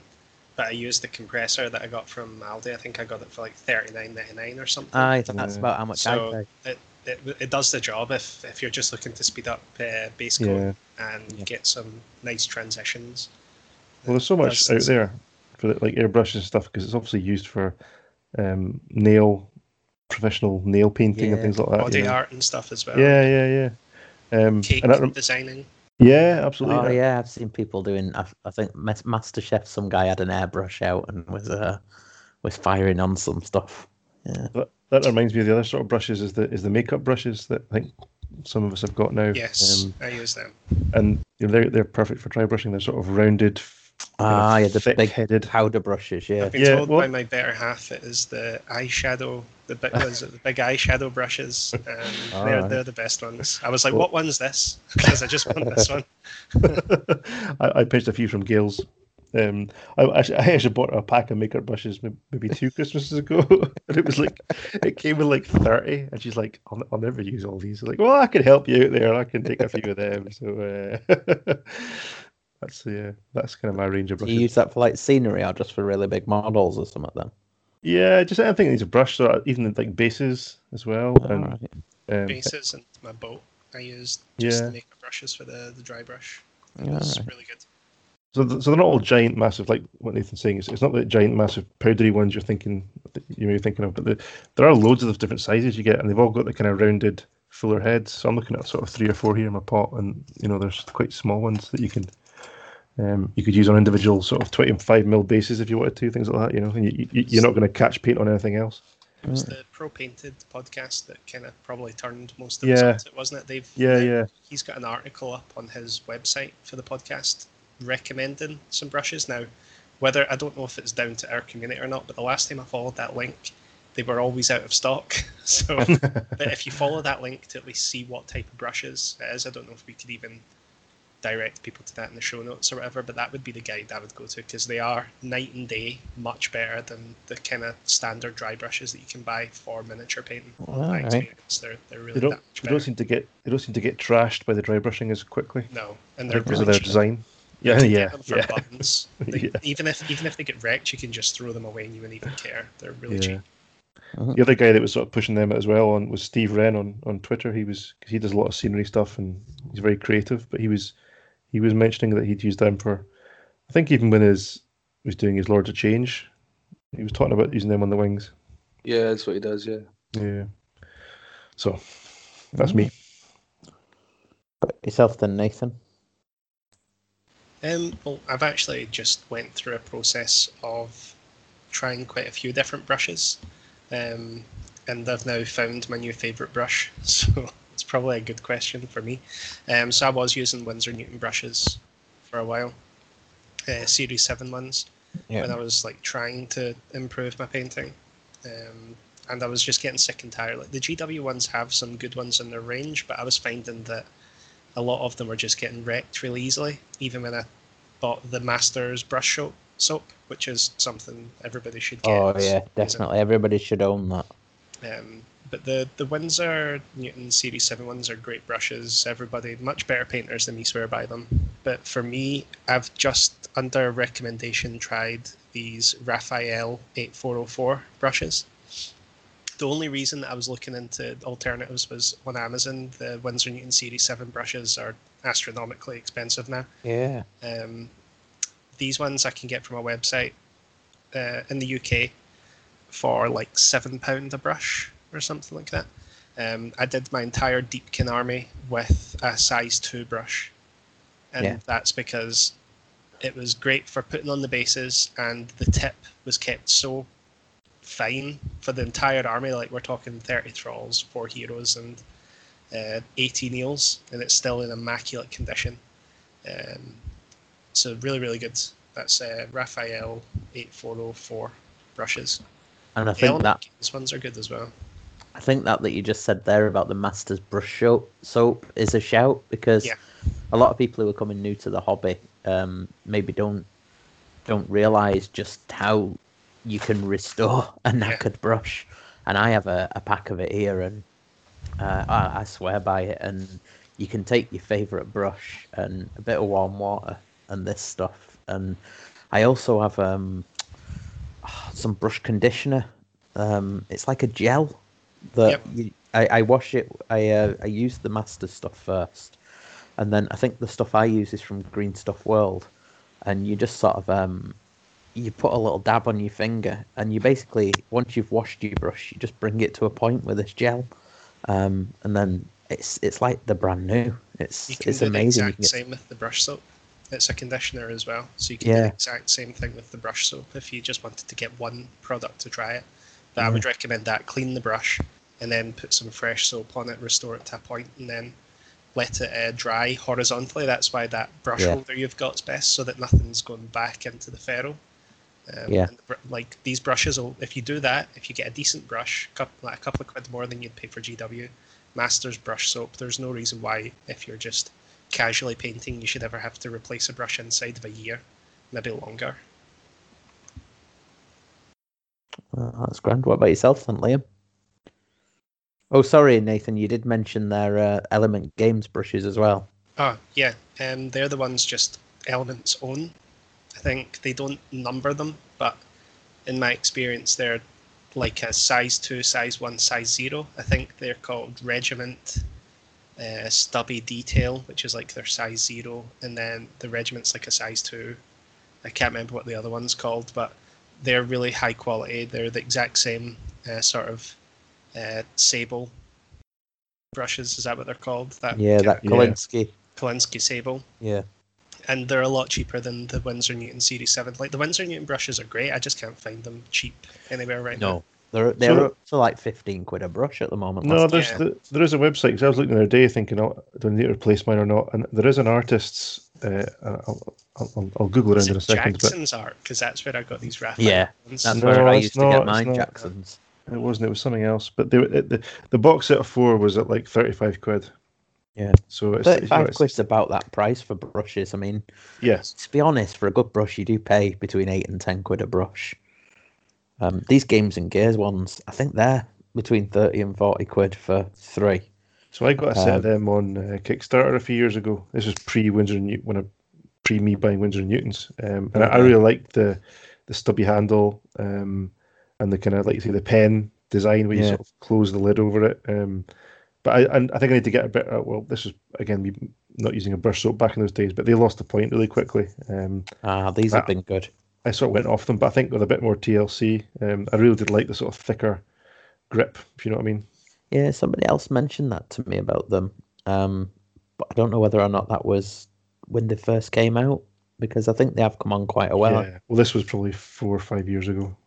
Yeah, but I've not had any problems with them yet. But I don't know what the standards are. As say, this one just says on it, Signature Masterclass, and it's blue. I can't imagine it's anything particularly expensive. One last one I want to mention is the Games Workshop shade brush. See their medium shade brush? I've had this brush now for over 2 years, and I tend to not. I don't know if it's just me with bad habits, but I don't use the brush that I'm painting for washes if I can avoid it, because I find they go right back into the ferrule and they'll just wreck your brush. But this one with a big head, don't you? Yeah, but it's absolutely wrecked. I'm looking at it and it's absolutely wrecked. But I've not found anything that can hold like loads of wash or not a lot of wash in shades and stuff. So yeah, I'd recommend that brush as well. Did anyone try or go in on the New Element Games one? The Artist Opus one. They do look good though. They do look good. It'd be interesting to see how they compared with... They were expensive, weren't they? Well, they've gone in... I looked at them on Kickstarter. Yeah, I think they're going in for Winsor & Newton, level of quality. Whether they've reached it, I don't know. But it was, as the guys pushing them are obviously, well, Byron and co are obviously painters, so they're obviously trying to get on that market. They know the stuff. I don't know anybody who's actually used them, so I don't know how good they are. It's a bit of chatter on Twitter because Mark Wildman put up a tweet. I don't know if you guys saw it the last day or two, asking about them, and a few folk had chucked their opinions in positively and negatively. So yeah, I didn't. I had a friend who's on Twitter, and he was down. He lives down in Bristol, I think, and he got an extra set. I think he must have got 2 sets, and he was trying to offload them recently, and I considered it, but he never responded to my tweet, and it's probably for the best. So I've got way too many brushes and things. I really don't need any more. Well, and what about yourself, Liam? Have you got anything that you're keen on? I kind of just use whatever is going. Like you say, I've got like an old mug that is just full of brushes. Like right now, I can see about 30 in it. Obviously, it's a mixture between makeup brushes and that as well. Makeup brushes, I just go Home Bargains, pick up a couple of small ones, a couple of big ones. I've only had a problem with one that had bristles coming out, but all the rest have been absolutely perfect for dry brushing. Roseman & Co. I used them quite a while when I was doing my Malifaux models a couple of years ago. A mate of mine was using them. Again, I think it was a size 1, 2, and a 3. I used a 3 obviously as a wash brush back then. As Nathan says, yeah, the GW wash brush is probably one of the best wash brushes there's been. I don't think I have one of them actually. I might have to go shopping. I do. It's good. They're base brushes as well. Large. When I was doing like large patch of skin, like when I did my Nurgle was all airbrushed. Literally every single model was airbrushed. Just the metals was done by hand, but which I just used a large base brush for. and just kind of it's almost dabbing it on. If you want like obviously I was want like a clumpy rusted effect. It was kind of just clumped on. Always use lamium or a medium of some sort with my paints. Always kind of 1 part to 4 paint if I'm wanting it to be kind of like obviously like a smooth. I don't do coats. I literally pretty much do most of my paints as a 1 coat. I don't do layers of the same color often.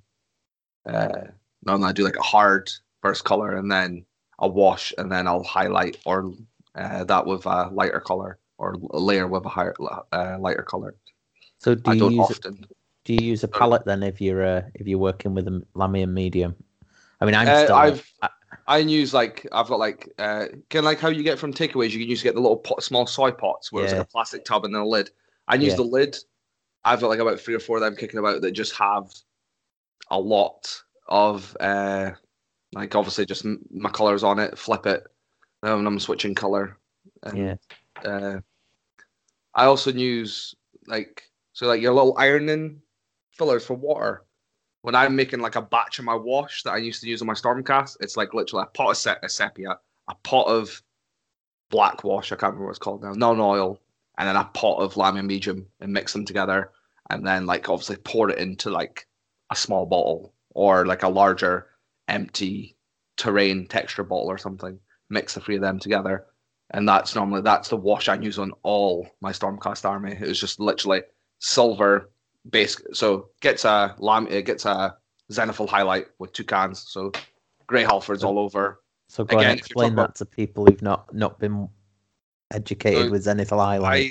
I normally just do it as I do it as a 1 stage. Like a lot of folk do it as a free. So you do the free stage would be a black all over at like a 45-degree angle to the model. You would do then like a grey or like at the facial side. You would do like a Halford. So there's 3 primers I use, and that's Chaos. It's all our Halford's black primer, Halford's grey primer, Halford's white primer. Literally the best cans I've used ever. GW ones. The GW white is terrible. It does get away outside. I can get I get away with doing it in the house, and I normally just wander to a room nobody's in. The wife keeps shouting at me because she finds primer all over the place. I think the GW I have the Zandri dust sprayed because it's easier for doing my bases when I'm doing desert. I think that smells a lot stronger than I've got some of the Halford stuff, and I used it for a recent. I think I was painting a Boba Fett actually. I'd built a Boba Fett and I sprayed him in that, and I thought, Jesus, I can't spray this in the house. And I had to go and spray it out in the garage, and that's something for me. But there you go. But normally what I do. I take out my front door, like their magnetizer, blue tactor tray, spray them. They come back in. I turn the air vent in the bathroom, open the bathroom window, and leave them in there for half an hour. Yeah, it's normally fine. Obviously, with your weather up your way, it'd be a bit more of a damp air as well. Humid, yeah. Yeah. I suppose that just for people who are interested, if you go on YouTube, you can go on Vincent Venturella's. I can't remember what his YouTube channel's called, but he obviously does the Warhammer Weekly, isn't it? But if you search, Vince Venturella. If you search Zenithal highlighting, because I was intrigued after you'd mentioned it to me on a ride home from a tournament once, and he's got some pretty good tutorial videos on there, and they're not too long either. So yeah, he's got a new video that I recently watched as well. So like Zenithal highlights were originally sold to people as like a way to up your game when it comes to painting, because it allows you to like focus the highlights better, but it saves you a lot of time if you just want to paint an army quick as well. So I've definitely looked into it. He's got a new video where it was how to paint an army. I think he paints a whole army inside of a week or inside of a fortnight or something to a high quality, but not high quality, but yeah, he does it to a decent quality. I would say it's a high quality in our regards. Yeah, and he just cuts a lot of corners by thinning his paints really, really thin, and just using the Zenithal highlight to naturally highlight from the 1 coat of paint that he's putting on. Yeah. So I would definitely look into that. You would have noticed it quite a lot in my Nurgle army, because like the skin was a lot darker at the bottom sort of sides of like the Great Unclean one. That, and again, that was just from 2 sprays. That was kind of like They got sprayed a flesh color, then a Kislev over the top, washed all over with a wash. Then I did the pink, like burst sprays at the sores and that, so they all looked like pink, and then put blood on it. It was kind of. Because you airbrush, don't you, Liam? Like yeah, I've got pretty much again yeah. Amazon, just cheap. Every time a brush breaks, an airbrush gets get wrecked. I normally just buy another 20 quid one off Amazon. I just use it for base coating or quick transitions, like Nathan said, like doing a two-tone membrane or something on a wing. I would do it. Same with like plates on armor and that. If you're wanting to have like a two-tone, you could kind of like spray at the bottom with one color and spray at the top with a lighter version, and then just transition a layer. Put a wash on it. Then. You could wash over it, or you could do like a layer, a thin, like you say, a thin down layer of paint, and it would kind of transition them together, and then edge highlight, and it would do the same. So do you, for you guys who use the airbrushes, then do you use like GW paints? I mean, we're not talking about what paints we use here, but do you? I take it you have to thin them down and stuff, or do you buy the airbrush versions? I cheekily do. You can do it with. Where is the bottle? I can tell you, it's in my house somewhere. It's a Mr. Muscle window cleaner. I work for a company that sells cleaning products, so I kind of know what's in a lot of them. And this product actually doesn't break down paint when it obviously goes to surface, because obviously it's for like shower surfaces and that. It would take off the chrome, obviously, if it was. It doesn't obviously have that residue breakdown of breaking down acrylic paints as much. And I just use that with a part. I use like that, so I've got like a bottle, literally a 500ml bottle of water. I've emptied it, drank it, recycling the old bottle, and then there you go. Like save the planet. Literally about a sixth of the bottle I put the window cleaner stuff in, and then fill the rest with water, and I just use that, and that's worked for me from as a airbrush cleaner, and I also use it as a like a thinner, a diluter, a thinner, and because it works. Good tip there, Liam. I've now and again accidentally left. Like if I've had a late night of airbrushing, I'll end up leaving a bit of paint actually in it. So again, I've just wrecked the brush, because you come back and obviously that window cleaner is split from the paint. So obviously it's just then there's like a layer of hard paint at the bottom of the airbrush. But I've done that a couple of times. But I use that. I'm also a person that's never used a varnish. I've never varnished a model ever. Me either. But I don't also think I'm to that painting level that I think that my painting is good enough to save it for life. You know what I mean? Like protect it. I have the fear. I've had too much stories of it coming out white. Oh yeah. A cloud effect. I've heard it's that. more of a thing for metal models too, wasn't it? I had it on a lot of my plastic ones, but I think it was just the humidity outside, and I've never You've got such a bad humidity up your way. That's a problem. Yeah, I've used a brush on varnish from Vallejo. I use that on like bases if I'm doing like a water, or like when I did my lava, I used that over it to give it like that like icky glow sort of shiny glow sort of effect. But yeah, brushes, I kind of just use whatever comes out of the pot. I've found. Here's another tip. Use a really bad banged up brush if you're using the Typhus corrosion paint, because I actually think it eats the brush. It really does. Like you put it in, use it a couple of times, and it comes out and there's no bristles. I've done that a couple of times where it's now just. Yeah, you don't want to lick that brush, do you? No. But yeah, because I've done that. I did. Maybe I should. Yeah. Clean out the rot in me. But no, it definitely that's a couple of the texture paints. I just use like a scalpel. Like a lot of folk I've heard do use like a bad old brush for them. I just find that wrecks. Yeah. I normally use a wrecked brush if I was doing base and that, but now I've just switched to scalpel and using like a molding scalpel and just use that to scrape it on. Okay. I've sent you a link in our messenger group. I would actually like you to link that. I use this, and I've used it since I saw Amy Snuggs on Twitter use it. It's actually it's a pen, but obviously it's actual painting in it, and it's a marker pen, and I use that to rim all my bases, and it literally cuts it down. Like I think you've seen me before, like in the chats, go oh, I'm going to start doing base rimming, and half an hour later I've done 100 bases. Mhm. Just because of the angle you do it, you just hold on to the model or whatever, and then just whip around. That's it once. It takes one coat, and that does it as well. And you just that's them See, I done. was looking at those Gundam pens recently, and that's the same, isn't it? It's proper paint that is in a Is it? marker, and Is that you for really basically fine ones, is it? yeah, well, you're in effect colouring in the model rather than applying it with a brush using a marker, and it's almost like a Sharpie marker, but it's paint in there. It's bizarre stuff. A lot of folk used to use the Uniball versions that used to have. It was like a paint pen again, but used it for like where wave serpents. Remember how they have like the gaps? They would use it to blacken the gaps. So obviously it was fine and well done. It was just a perfect line. There was no brush stroke or getting on the sides. It would give you that perfect feed. So if you had like grooves and anything, there's not as much now. Obviously in our game, there's not a lot of grooves because it's high fantasy. There's not a lot of mechanical industrial look. But if you did like the KO boat, for example, you could almost like at the gaps, you could, if you wanted to blacken it, or you could get like a brown to give you that like rusted effect or corrosion effect. It would look quite cool. Well, I've always used either a Uniball 0.05 or a Mitsubishi with archival ink to do eyeballs, just because there's no point using a there's brush. no point in that.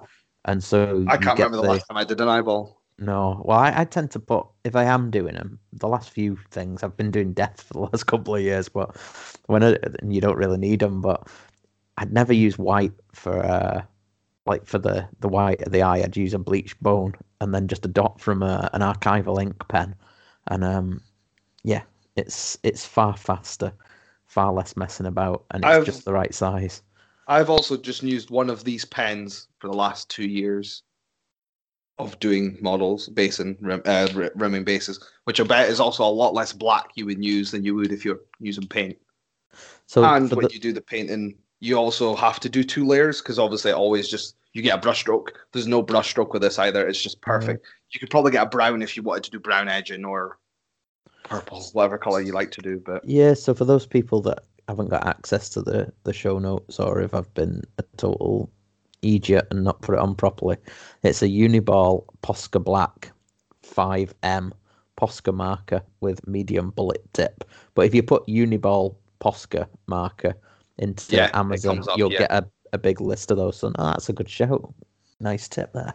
So it also speeds up if either of you. I've got 2 sitting here. If anyone wants me to send them one to try, honestly, it is the best product I've ever. Because obviously, I'm guessing you're way to do a lot of rimming yourself there, Stu. The army you've got. Honestly, I could send you one up and you could try it. It is literally day and night quicker. Probably good. Whatever paint would be. Yeah, definitely. I'm just going with black rims on these. So anything that can speed it up, because you have to go around, then you have to go around a second time because it's not even. Yeah, that's the point. So you get brush strokes of that. This you don't. You kind of just. It's obviously because it's a pump pen. So obviously, if you pop the tip down, obviously more paint will go into it. But you kind of like dab it off if obviously there's too much, and I seriously just one circle of a base and it's done. Obviously, bigger bases you maybe do it in parts. If it's like Nagash, I kind of had to turn them a couple of times to do it. But you can with like 32 mil bases. I've seen me just circle them and I'm done. Sounds like it'll be a shout for you, Stu. You don't want to sicken yourself with the rimming before our game at Tempest. It gives them good practice. I've got 170 of the buggers to do, so yeah, that would be nice. You'll love it. That'll be a Christmas present. There you go. Thank you very much. No, I'll look forward to it. Okay, so hopefully that'll help those folk who we don't normally talk about hobby stuff. So if people like that, let us know. But no, by no means the experts in that, and there are hobby focused podcasts. But if you've got any questions, happy to tell you what we do. Okay, the next one's another tournament one, and it's another person who's pretty new to things. So this person wants to start going to tournaments, but struggles to get through 2,000 point games in less than 3 hours. Have we got any advice? I'd imagine that. It's very nice, Scott. You didn't mention your name, obviously. I was waiting for that. Yeah, well, So, I don't know. Why don't we start with you first, Scott? Pass. The person who Pass. struggles the most. My friend sent that in for me. What are friends? So yeah, what's the question? So this person's obviously not been to Dawn. First thing I'd say is, Not well, been to events. don't let that stop you. No. Maybe choose something that you're reducing your model count a little bit so that you're comfortable, but don't be looking for an excuse not to go to an event, because No, people absolutely. are friendly and people will help you. So if you're not at the right speed, don't stress about it. It's the first thing to say, I think. Yeah. But yeah, this person, he wants to go to tournaments, but they're obviously practicing with 2,000-point games, and they're not getting through them in 3 hours. But I'd imagine, well, reading between the lines, it's mates who are learning to play here. And maybe it takes them that long, but they're probably talking through a lot of rules as well and things like that. Yeah. So is there any things that you use, or any tips or things that you do that allow you to get through things quicker? Yeah, I mean, yeah. So you guys give me jip for not getting games done a lot, and I don't know if that's strictly true, but anyway, I'll rise above it. And what simple things you can do, obviously, and it's maybe all common sense. Maybe he's doing it already. Is especially when I was playing the Flesh Eater army, I had 3 or 4 photocopied sheets just with those war scrolls on it, so you're not flicking through your book. Or even the app. The app's a pain in the backside for that, I think, and people maybe shouldn't rely on electronic stuff just yet. If you want to be really quick, there's nothing quicker than just looking down at 2 pages of war scrolls you've got in front of you, to be honest.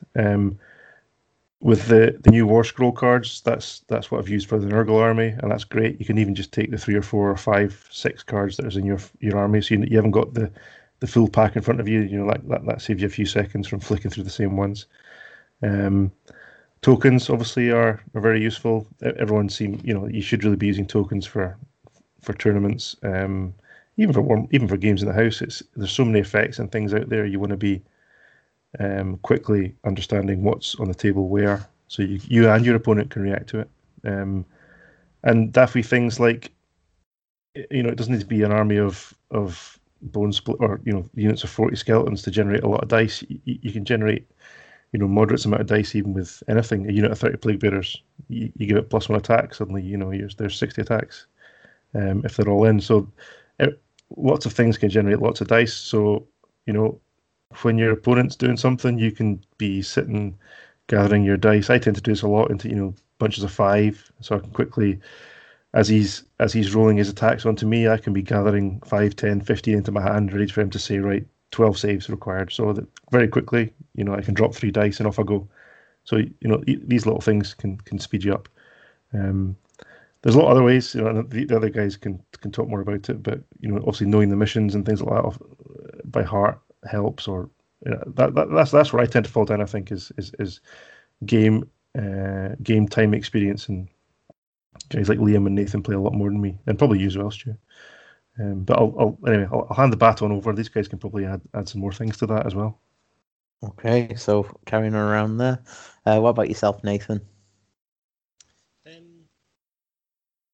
The one thing that I've tended to start to do now, and always have done it, but I now don't rely on it as much, is a cheat sheet.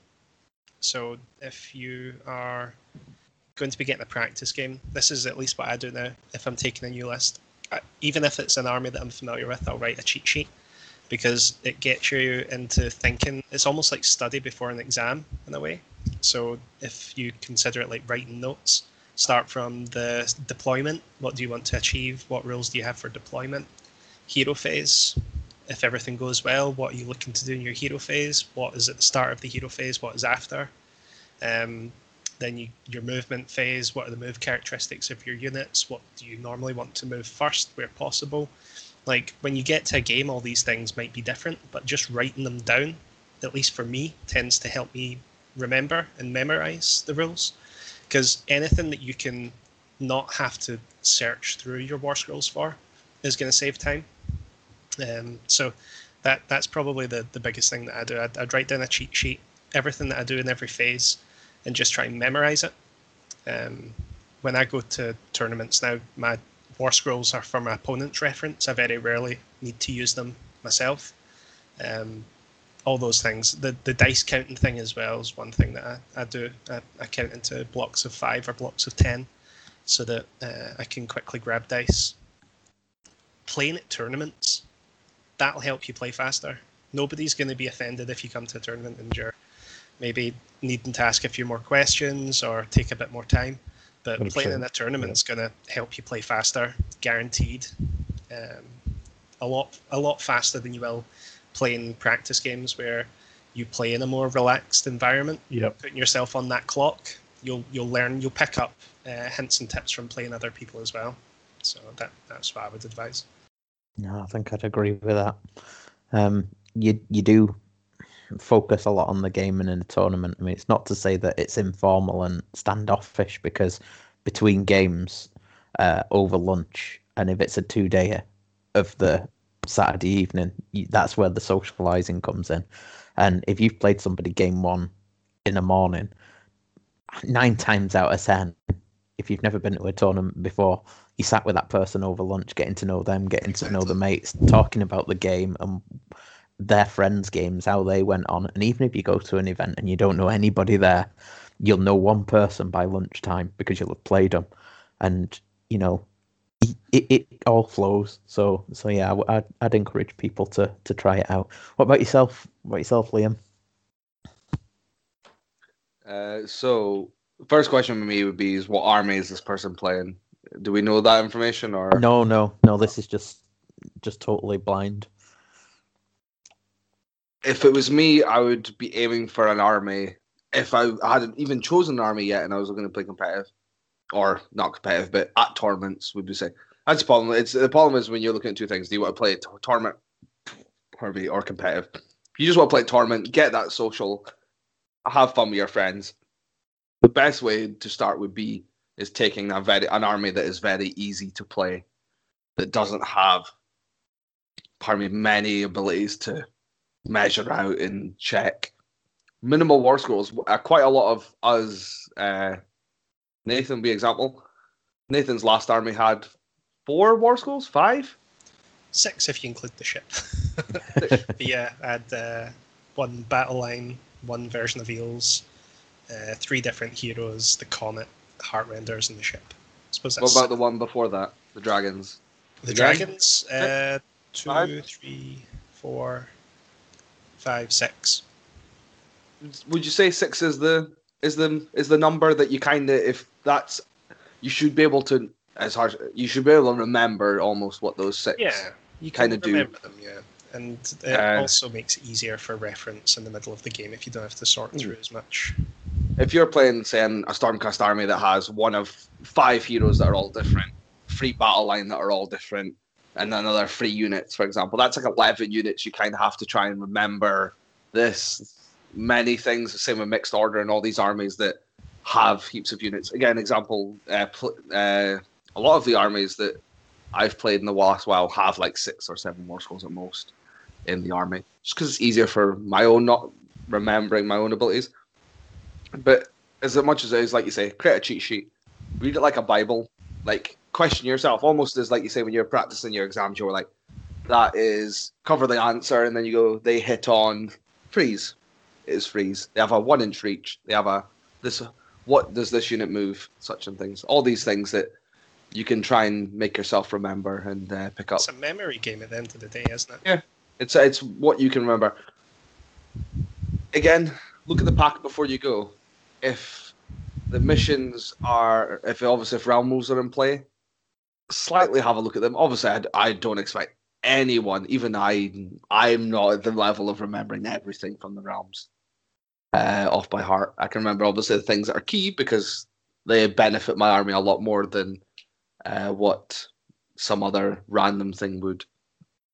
You'd be looking at then what missions are in play. If only say the new General's Handbook 2018, the new 6 missions were in. You know you've only got 6 missions to play, and say it was a free game tournament. You can kind of try and remember what those 6 missions kind of are, their deployment zones or things like that. Again, you'll pick these things up because obviously most of the tournaments kind of play with the same pack. You'll obviously start playing with the same things.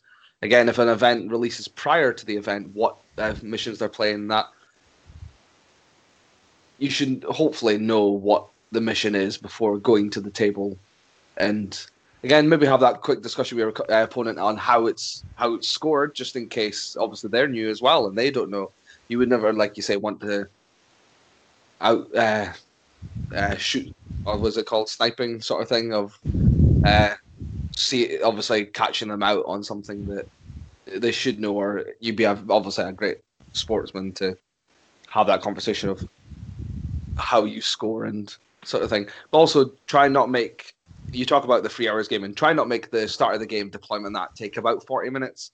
If you can try and cut that down, kind of have example, like I would say Beast Claw Raider is an example of an army. You could have like 12 or 13 models in that army, and it's a great learn of the game, because as much as your army is important to learn, it's more the missions that will be the key to learning. Because again, if you're only having a game once every couple of months, you're not going to get through all 18 missions that we play with at the moment, or all, as I worked out, it was like 35 results of a realm, because obviously there's 5 results in every realm that does something different, and then the 7 realms, so there's 35 different outcomes, and then playing that 35 outcomes in the 18 missions obviously is a lot of games to know what you're going to do every turn, sort of thing. And also, like you say, what Scott was saying, play ahead, have your dice ready.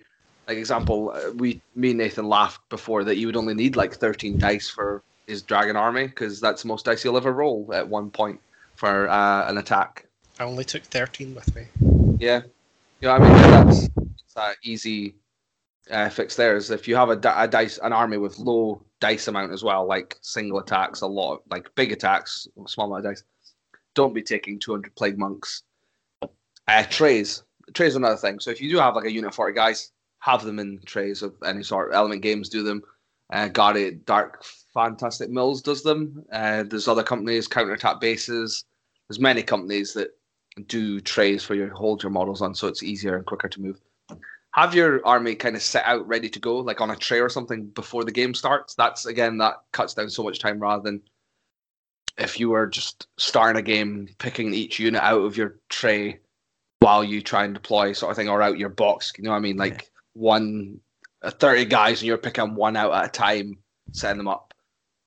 That's obviously just going to take time out of your actual game. And again, just not that I'd say play fast, but remember, if it's just a game, like if you're going to make mistakes, you're going to make more mistakes if you rush than if you have a think.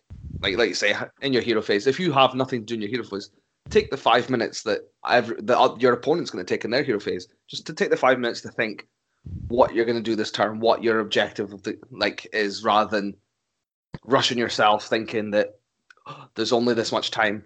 Also, if it really is, this is the most important thing. It's a two-way street. If a game's taking 3 hours, it's not just your fault. You can't be blamed for just a game taking 3 hours for 2000. That also falls onto your opponent. As much as they may go, it's not my fault. It's like, well, both players are always causing something. If you could prove that you've only taken 40 minutes of a game, then by all means, your opponent could say, by all means, it's obviously there is an issue, you not finishing a game in time. But as much as it would fall down on your opponent as well, like I quite often, if I'm playing with Nathan or playing with Stu and that, if he's setting up a unit, I'll be like, you want a hand with those models coming to this side of the table, man? I can easily take them over the table, sort of thing. There's no forcing your opponent. If Liam offers to move your models, always decline. It's a trap. He breaks your models, doesn't he? Breaks your models and morale. But that's an example there. That's a speed process of saving time, rather than your opponent helping your opponent measure out 9 inches, rather than watching them do it. You're not doing anything else. As much as it is, you're not doing anything else watching them. The longer they take to do something, the longer you're losing out of a game. As much as it is. Again, I wouldn't want to go to a tournament, play 5 games, and each game only lasted 2 turns. So I'm missing so much of a game just by either of me not being helpful to my opponent of offering that help. Same with as well. If you're going to the club or to the shop for a game, just after work, or maybe you've been busy doing something else, you've probably got distractions, or there might be other distractions, people coming up asking you questions about the game, blah blah blah. There's probably other factors to increasing the time of your game when you're at a tournament and you're away for the weekend, and all you're thinking about really is Warhammer and catching up with your mates. Mhm. You probably aren't going to be as distracted, and you might play a bit faster. So That's it, yeah. things just to It's- not worry about it. No. The other thing would be is if your opponent's like, I try and help as well when this happens.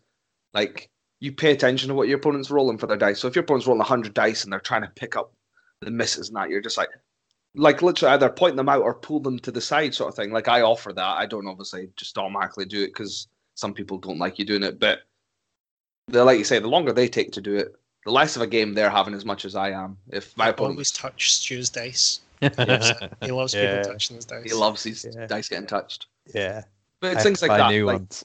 yeah, it's things like that as well. Like, always keep yourself in the game as well. Don't, like, you see a lot as well, like folk going, "Oh, I've lost this game turn one because something happened." Be like, the game isn't over until the fat lady sings. If we're allowed to say that things nowadays, all this. Till the No, modern you're not allowed to lady say that. lady Change sings. it. No, Lady/man/they.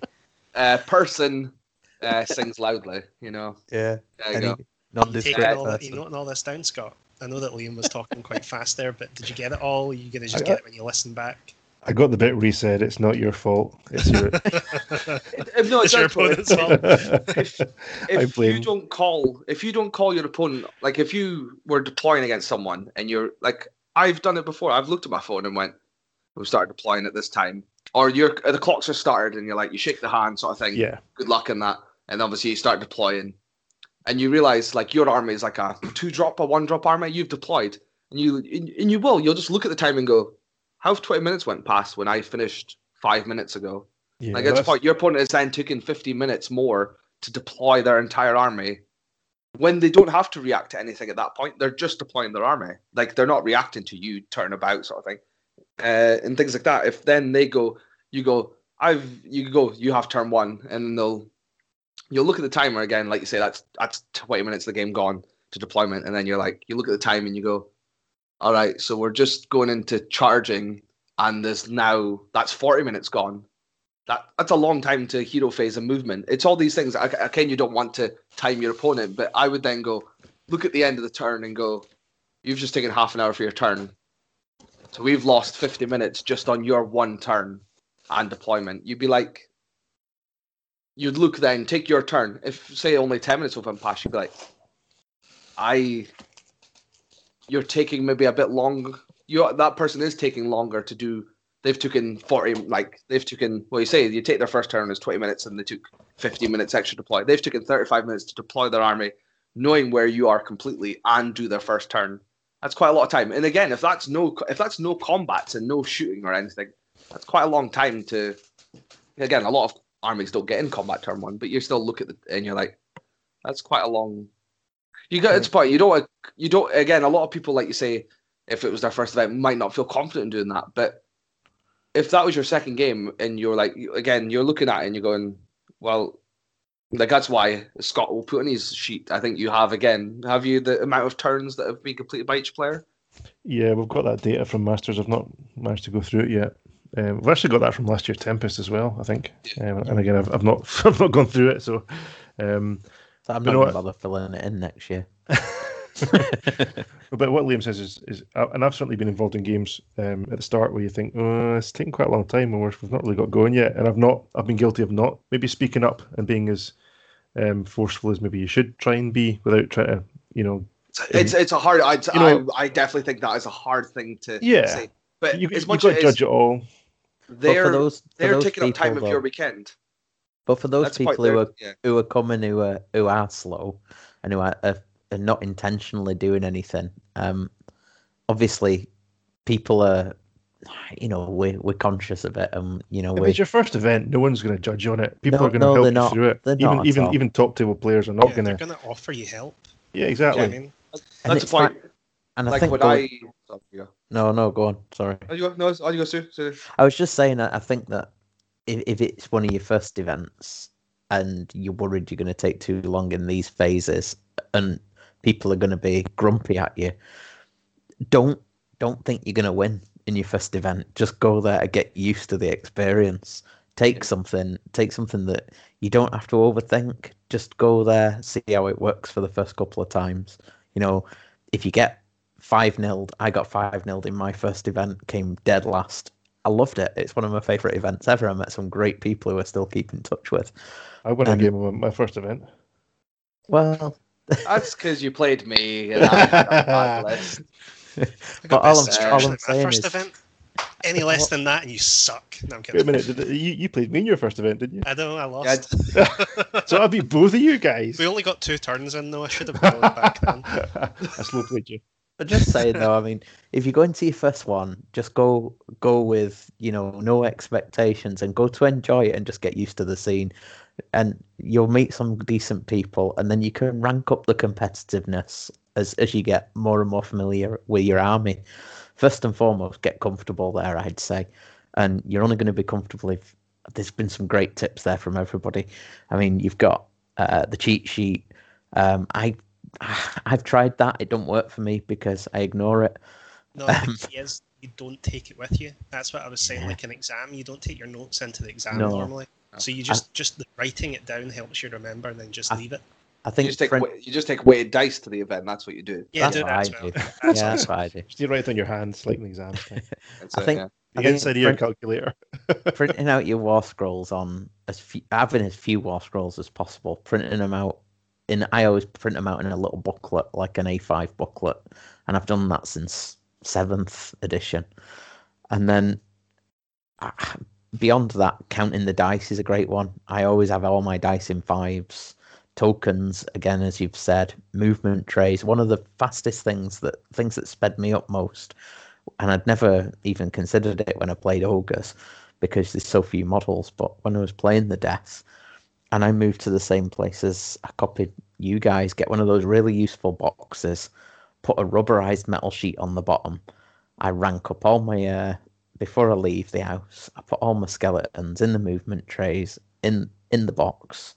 And when I get to the table, I'll take the lid off and I'm just pulling out the units racked up already to deploy. And it's excellent. It really speeds it up. And I think everybody else is all those things are really good indicators. And the main thing is, if you want to start going to them, don't worry about it.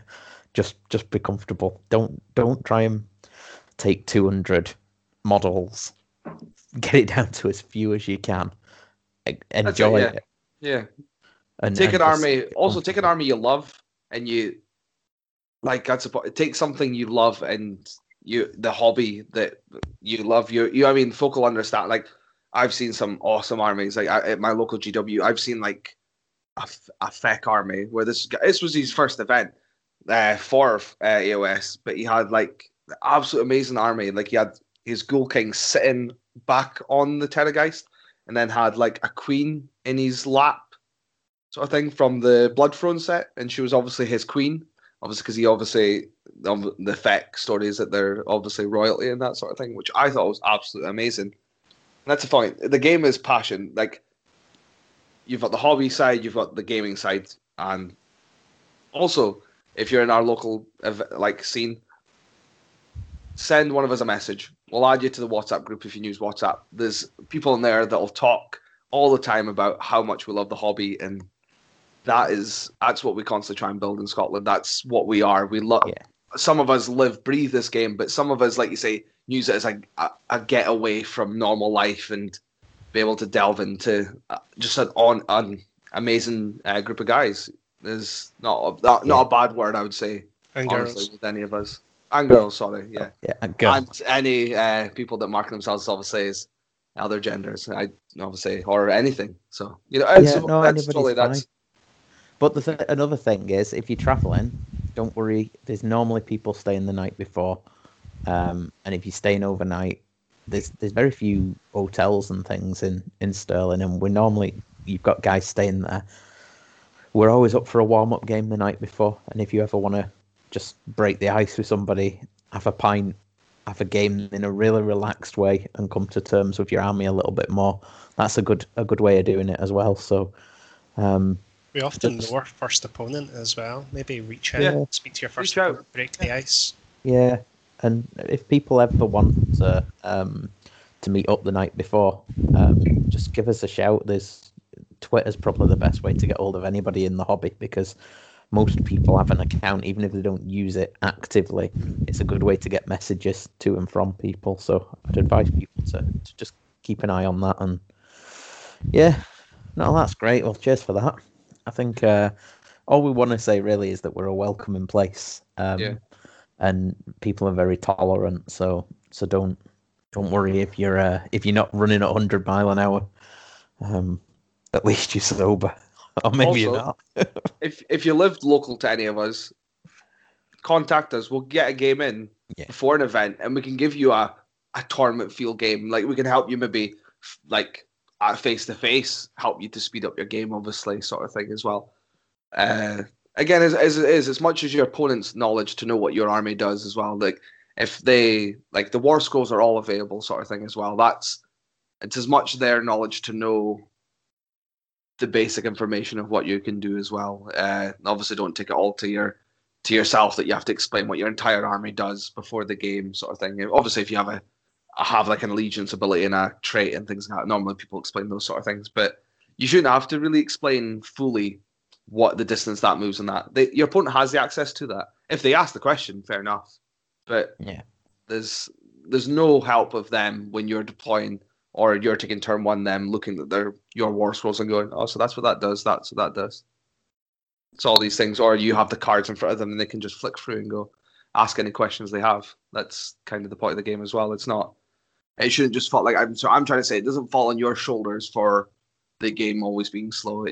You shouldn't feel that it's you that takes that 3 hours. It could also just be from the knowledge of everyone that's in that game. Or, like you say, interferences or distractions of the outside and it's all, world. like you say, it's always different as well when you're at a relaxed, casual game, either in a shop or at your house or round at a club or whatever you're at.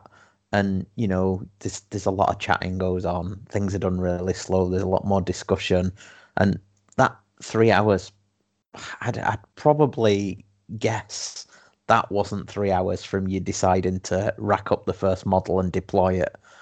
I think people should just not worry too much about that, and just give it a go. We're a welcoming bunch. Okay, and I don't even know if that person's based in Scotland, so sorry about that. But I'm sure there's friendly folk nearby you wherever you are. So yeah, find your local scene, find your local tournament scene. And like I said, try and see if you can get a game with one of them, and they can kind of give you a tournament feel game. Obviously, even then, again, like a lot of these, again, you may have all their issues of like anxiety and things like that. Obviously, these things can build up, and obviously you should try obviously have it as a relaxed feel.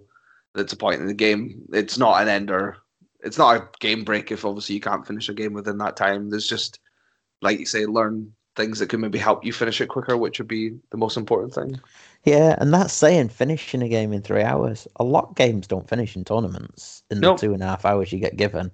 So don't worry about that. I mean, the amount of games, and I mean, I think if Scott did go through those stats, I reckon that 10% of games probably don't finish in the 2.5 hours. So, and that's without the distractions. Yeah. And again, as I said, you might find that it would be also a common thing that it's maybe not just you. So you'll play an opponent game 2 or 3 who also hasn't finished their games within the full time, and they've only taken 3 turns each game.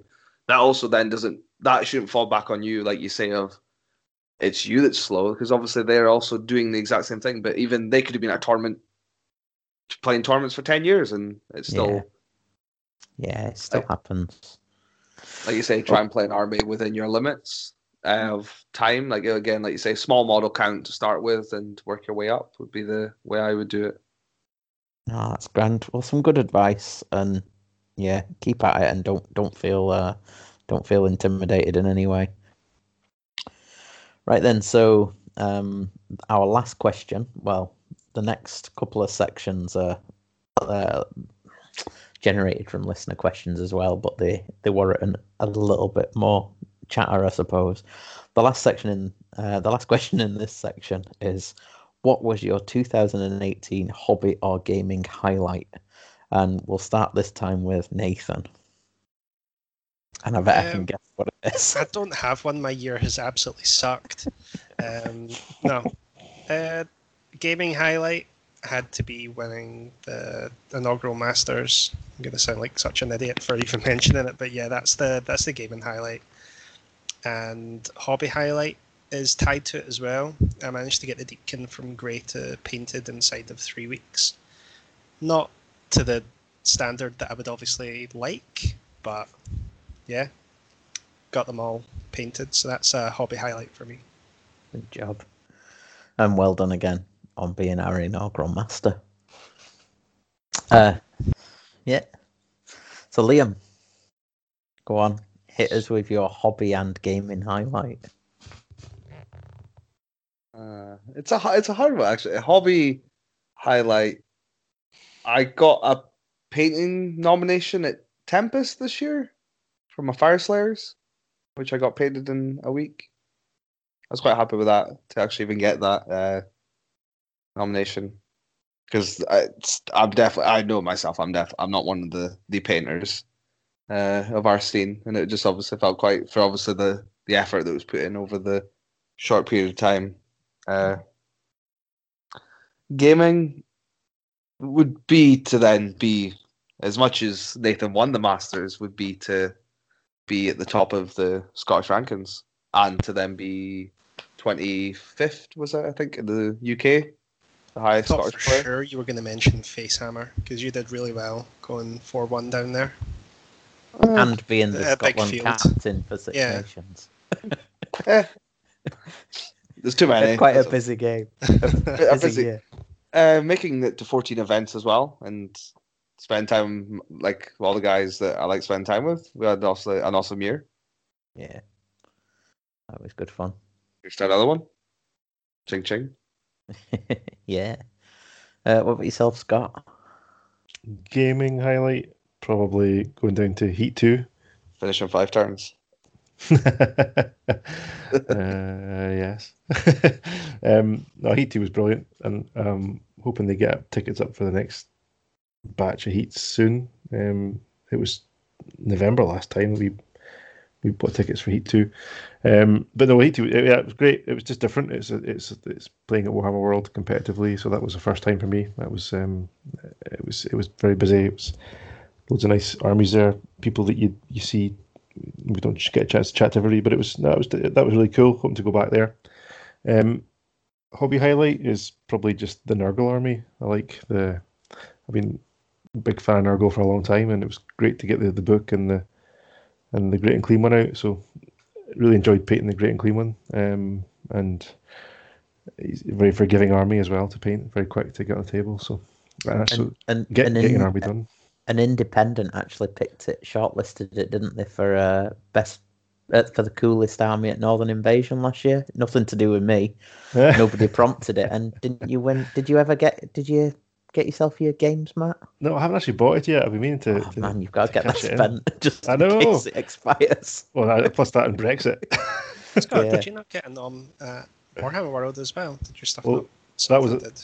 That was a self-nomination. Mike says, "Oh, get your Great and Clean in the cabinet," and I was actually still playing my game because I got the full 2.5 hours. So I got to the end and said, "Listen, just take it." Maximise your value for money by playing for the whole 2.5 hours, though. That's it. I was getting ripped apart by a Slaanesh army, so that's when I said, "Oh, Mike, just take it and put it in somewhere." And he was a good lad, and he put it in a nice sort of central upper shelf, not right directly underneath a lamp. So that was cool to get the big fella in the big Great and Clean one in the cabinet. I didn't go any further than that. I didn't get any prizes beyond that, but it was nice. And it didn't look too out of place. So That's good. Yeah, I'd like to get down to a game there with you, but I think my diary's pretty full for the next year now. I know it's filling up, and I'm desperate to. I'd love to go back to the Heat. Yeah, it would be nice. Oh. What about you? Well, Yeah, I don't know. I think in terms of gaming, I think qualifying for the Masters and being on the Six Nations team was my highlights. Didn't excel particularly, but managing to get there and not doing too bad was good. And yeah, I got to a fair few tournaments, so that was nice.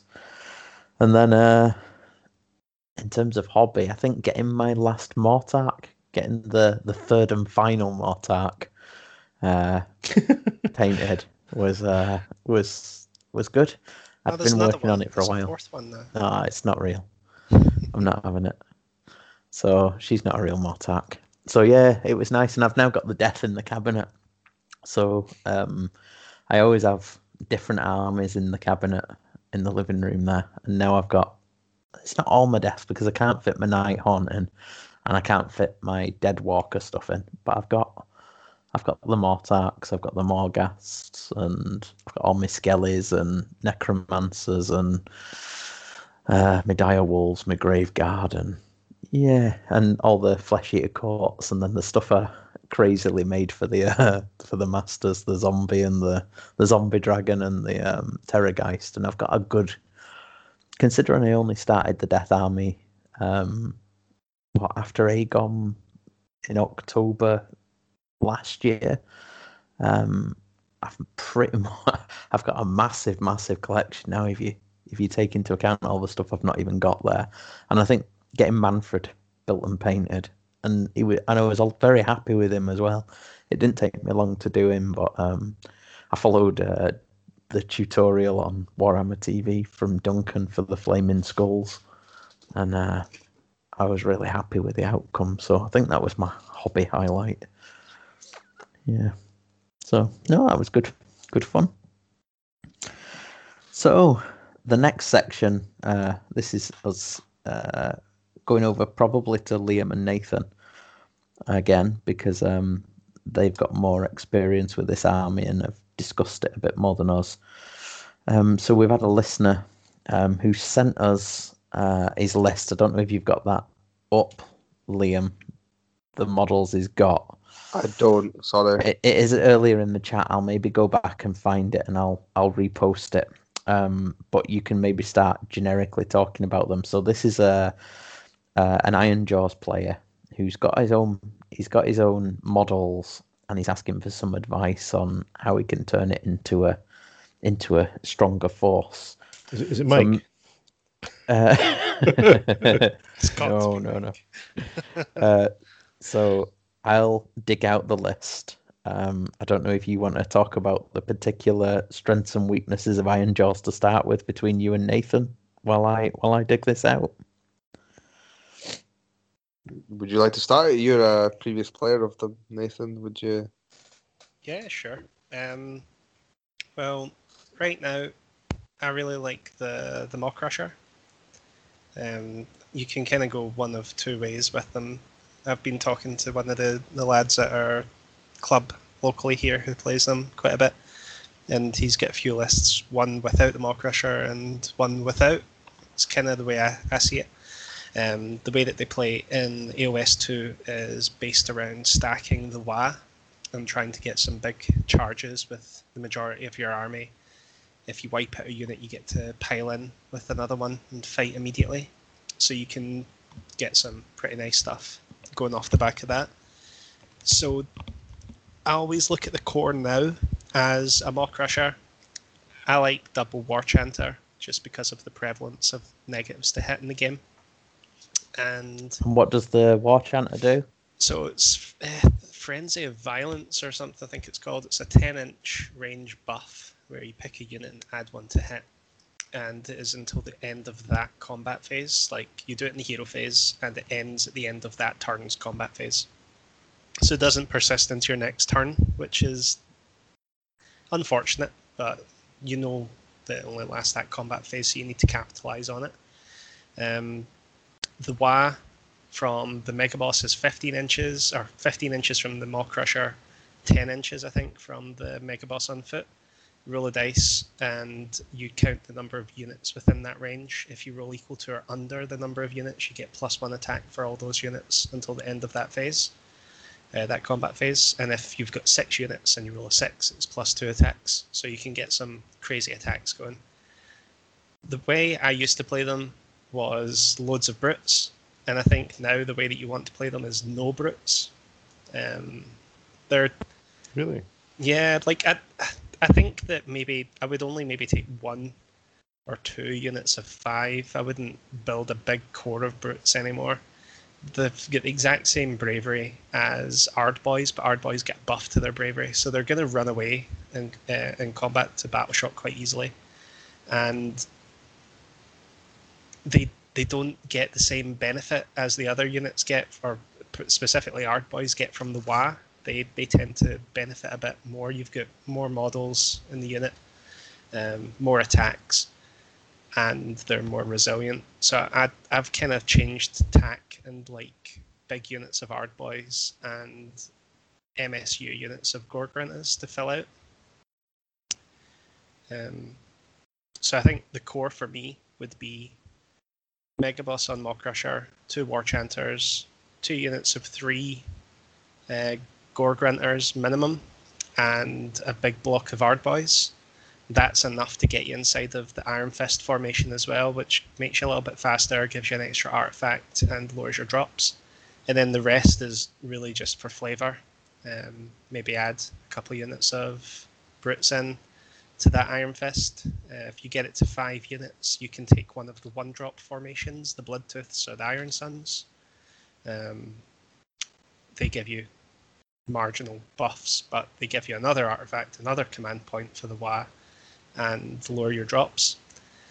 For wizards, the Weird Knob Shaman, in my opinion, is overpointed. You can do some cool things with them now with the portal. Well, I suppose the portal, you don't draw the line back to yourself with the green puke. But in a Weird Fist, you roll the number of dice for the amount of models in the Weird Fist in range.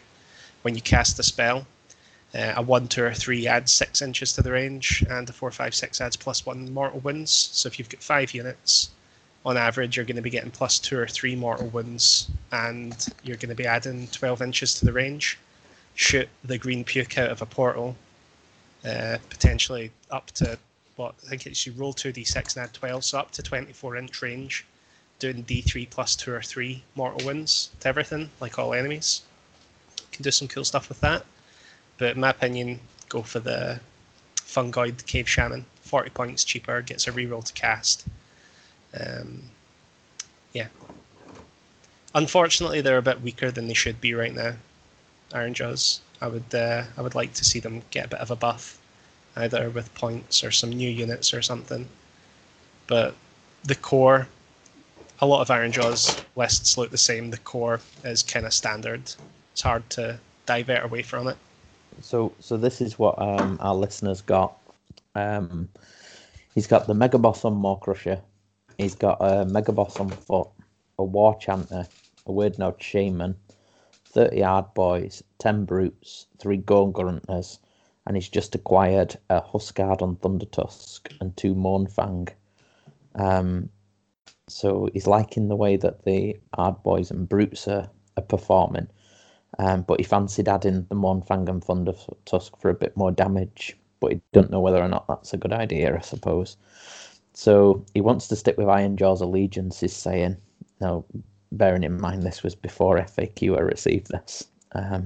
So he'd only add in what he could take as allies. So he says it's a bit of a mixed bag, that, but would appreciate any hints, advice, or tips based on what he's got. So I've just fired that in. Start collecting.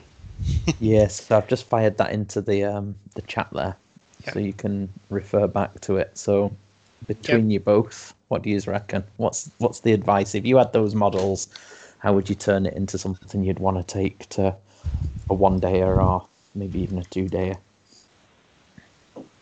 Well, Do you want me to do this then, or yeah, go for it. I'm just building a list right now, just looking at the stuff. My thing would be I would honestly not choose the Ironjaw's Allegiance anymore. I would be going for Firestorm Allegiances because the Gut Stomper is just a lot better for what the game is at the moment. The chance of the summon a unit back or the extra move is a lot better.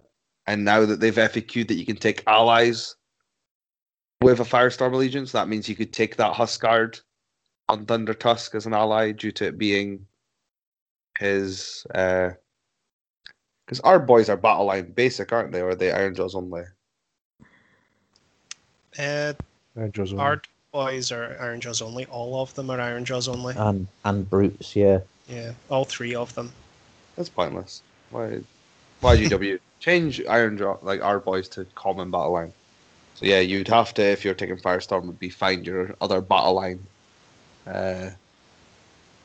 grots, other orcs and things like that to fill that. But I do think, I don't think he's wanting to do that at the moment. But that was pre FAQ, so I think the like you said, I like the 1-drop list. Nathan, like you says, the -1 to hit. Is that the Bloodtooth? Iron Suns. It's Iron Suns, yeah. On a 3+, so 66% of the time you're going to be -1 to hit in the first battle round, and you get to add 1 attack to your Maw Crusher, one of the rider's weapons, and +1 wound. So it's not bad. The other one's good as well in Ironjawz because it gives you +1 to charge and +1 bravery, and where the army suffers is definitely bravery. So there's a couple of things that you can do there. They've got an artifact called the Golden Tooth. Every unit that is wholly within 12 of the wielder of the Golden Tooth doesn't take a battle shock test. So you can do some kind of cool things if you know that you're not going to get first turn, or maybe what give them first turn. Position that model wholly within 12 of your units and they won't break. But looking at those models that he's got, if he wants to stick with Ironjawz Allegiance, if he got 1 more start collecting box for Ironjawz, I would get him another 10 Ard Boys, another War Chanter, and another 3 Gore Gruntas. And the list I've just built is Megaboss and Maw Crusher, double War Chanter, Weird Knob Shaman, 30 Ard Boys, 10 Brutes, 3 Gruntas, and an Iron Fist formation. That's 1990. 152 wins, 2 artifacts. It's probably a good core. When we're talking about armies that you can learn to play fast or play quick at tournaments, that'd be a perfect one for playing games quite quickly. Minimal rules, minimal war scrolls. Yeah, and for a realm, I'd be choosing light. I would just be trying to get the brooch to stack your WAS. That's kind of the only thing they have right now left after the latest update to them. I've played with Ironjawz, played against them quite a lot. One tactic that I would say is try and get your entire army, or as much of it as possible, charging in the same turn, and get the WA off and just try and chew through some stuff. Think a couple of activations ahead. So often we talk about screening or protecting soft parts of your army.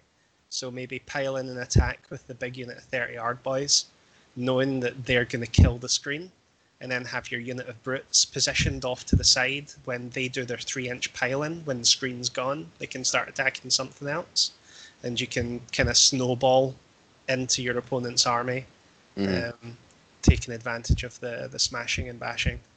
The Aether Quartz Brooch in Realm of Light is awesome for the Ironjawz. Just being able you'll be on 2 WAs. command points to start with, so free turn 1. It's just going to be solid. Yeah, so by time turn 4 comes, if you've got the Golden Tooth as your other artifact, you don't need to worry about your Inspiring Presence. So you've at 1990 points, you've got 1 from the Iron Fist, 1 from turn 1, and then you get 3 turn 2, and just charge in multiple WAs. It'd be awesome. There you go. That's some pretty solid advice. So hopefully that's well received, and we'd like to hear how you get on as well. So stick at it and tell us how you get on. And that's for Martin, who's been a solid listener and supporter on our page right from the beginning. So cool. Right. So what have we got next? Let me find our schedule. Oh, shite.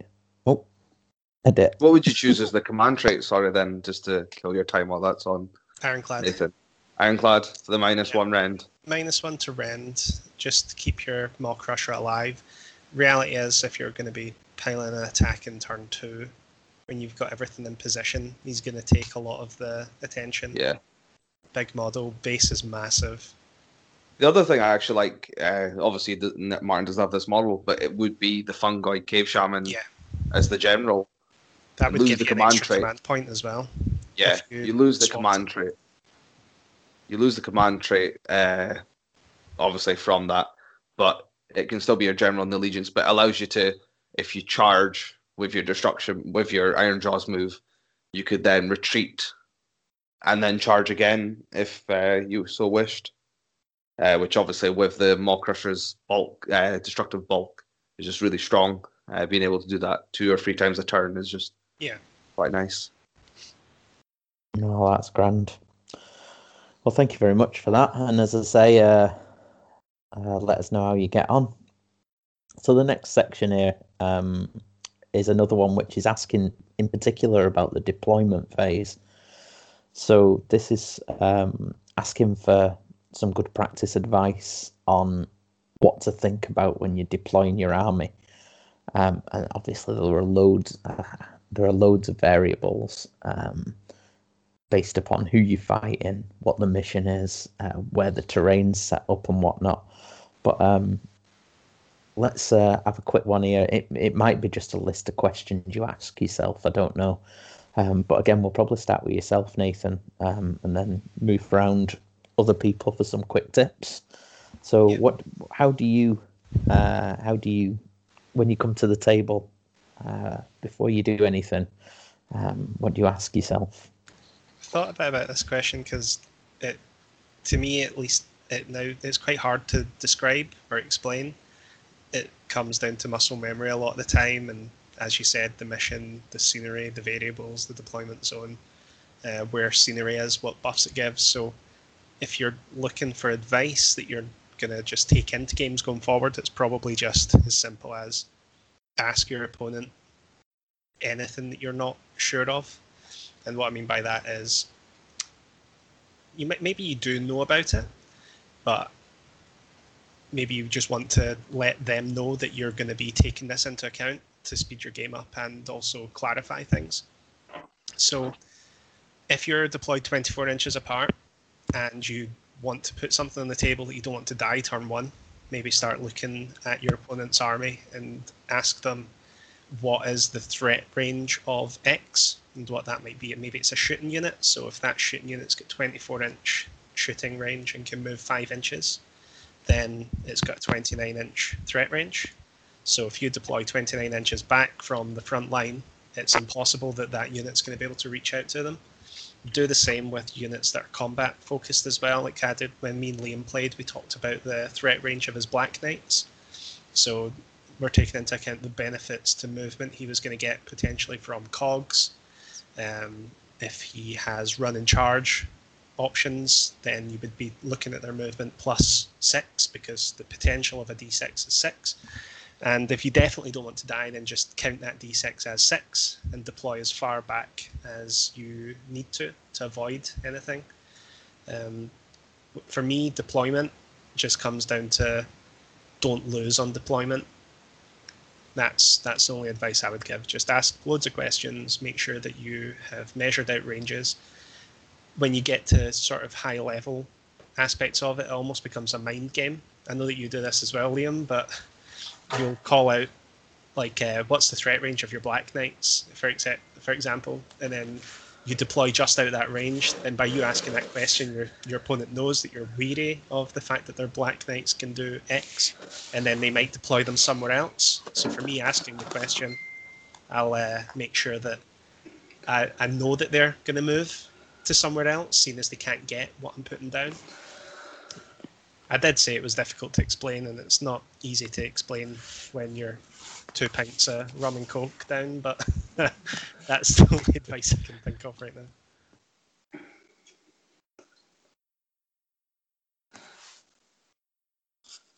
Have we lost you? Anyone else? Oh, no, I'm there. Sorry. I'm speaking on mute. So, yeah, cheers for that.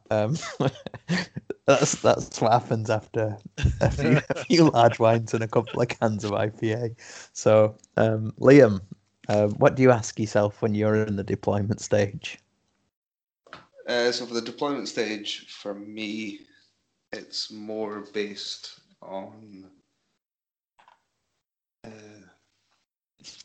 like you say, the same idea is knowing what your opponent's ranges are, your threat ranges, what your bubbles are. So like, there's nothing worse if you deploy all your units and then you can't deploy your hero because you've not left a bubble for him. It's kind of the major thing. Again, as Nathan says, it's quite hard to explain. I could always do like a diagram of, like I say, I measure, so if I know my opponent can deep strike, I measure out to make sure that they can't hit my key units. I can bubble them out. They can't deploy behind me, like what I did against Nathan at the Masters. I deployed my units so that he couldn't hold me in. Well, I could block his Eels coming on the sides and just move this large bubble of mass that wasn't doing anything for me, but it was stopping him gaining an advantage from being behind me. And that's kind of... I know this is cross-advertising, but having recently just read it, the workbook from The Honest Wargamer, a free download on his website, he goes into a lot of detail on building a list, deploying your army and stuff, and it's all written down, and I think he might even have a couple of diagrams or a couple of examples in that book. I'm not entirely sure. No, but it's I good would stuff. definitely start there. That's a really good primer for people that have these kinds of questions. Like, you either learn it from experience. I've lost games on deployment countless times. Even in practice now, I've lost games on deployment, so you kind of learn a lot of it from your own mistakes. Yeah. Because it is really hard to put into words. You kind of need to visualize it. It's funny because I've been in games with like top level competitors, and you can see them tense and scrutinizing absolutely everything you do, and then they're totally there leaning over the table, and you'll put a certain unit in a certain place, and you just see the body language change as they suddenly become totally relaxed, and they know they've won the game at that point. And as a new player, you just don't see what it is. And granted, with years of experience, it comes to you. But even so, you just see it. And at that point, they see what the threat is because they know what your army is. And as soon as the thing that they think they're going to have the most issue with is down, and if it's in a certain place, you just see that they're confident, and they know from that point they've got you, no matter what you do for the rest of that game. And it's a funny one. So yeah, you really have to know your army and know your opponent, and be mindful of what you drop when as well. I think keep them guessing, because if you've got something that can threaten them, if you can hold it back as long as possible to see where they put the thing it can threaten, you can maybe force their deployment in a way they're not really happy with, like with your box of no fun there, Liam, where Nathan obviously had the threat from the Eels, and you ended up having to put a massive box around your whole deployment zone, similar to how I was when I went up against Shawheart with Adam Turner at the Masters, where that threat of having all those nasty evocators drop down and come and smash me up meant that I had to, rather than having one big core block of skeletons that I used as to anchor my front line, I had to spread that right out and, I don't know, bubble everything in it, and then that meant that everything was moving at 4 inches rather than how I wanted to move. So more games than we care to admit are won and lost on deployment. Like, we talk about playing 5 turns, but often a game can be won or lost before the game even starts. Yeah, and I think that with a lot of the current missions, when it takes a certain piece or a certain unit to hold something, and it needs to be supported by something else to make sure it's safe, you have to make sure that the thing that can hold it is within range. You've got to remember that moving through woods with a hero isn't going to maybe claim you a hero objective, because you have to move onto something, and a setup isn't a move. So you have to move onto it, and then you have to make sure that you're going to be protected. So you've got to make sure that all the different pieces that need to fall into place will do. So when you're deploying, rather than just thinking about your enemy and where they're putting their stuff, you also have to think about how are you going to score, because you can fight your enemy and lose. You can table them and still lose if you don't go for the objective. So it's a difficult one, and I think just becoming experienced with your own army is probably the best answer. Have you got any particular tips there, Scott? What do you think about? I think covered it most there. What I think of it mostly is your own bubbles and trying most recent army trying to fit a great and clean one base in. It's not like fitting a small hero. It's a big giant round base. So making sure he's in a central enough place that he can do his thing. So it's like what Liam said, leaving spaces, being aware of your bubbles, but watching if things can come on the board edge or behind you is make sure you've got a 9-inch space covered there.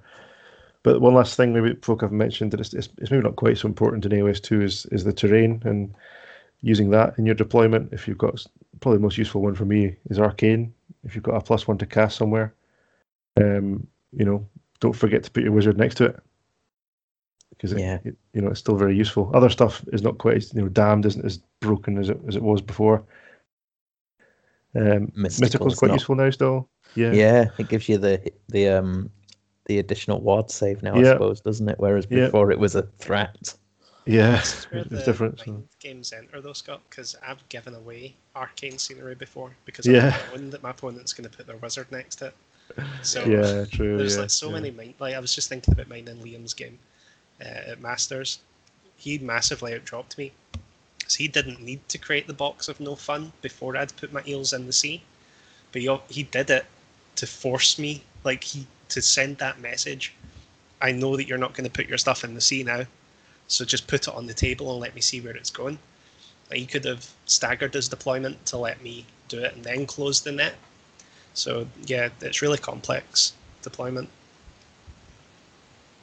Yeah.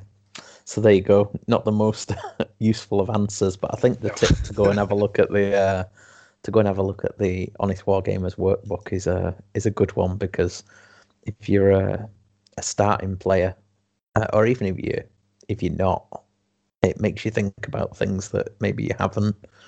And we could do episode after episode on various different things, but somebody's already done a good job at it. So give it a look and give them a like and a follow. Okay, so that's deployment. So I suppose before we're wrapping things up, and we're not talking about our New Year resolutions here, we're talking about our Christmas list. So what is the main thing that you are wanting from Age of Sigmar next year? So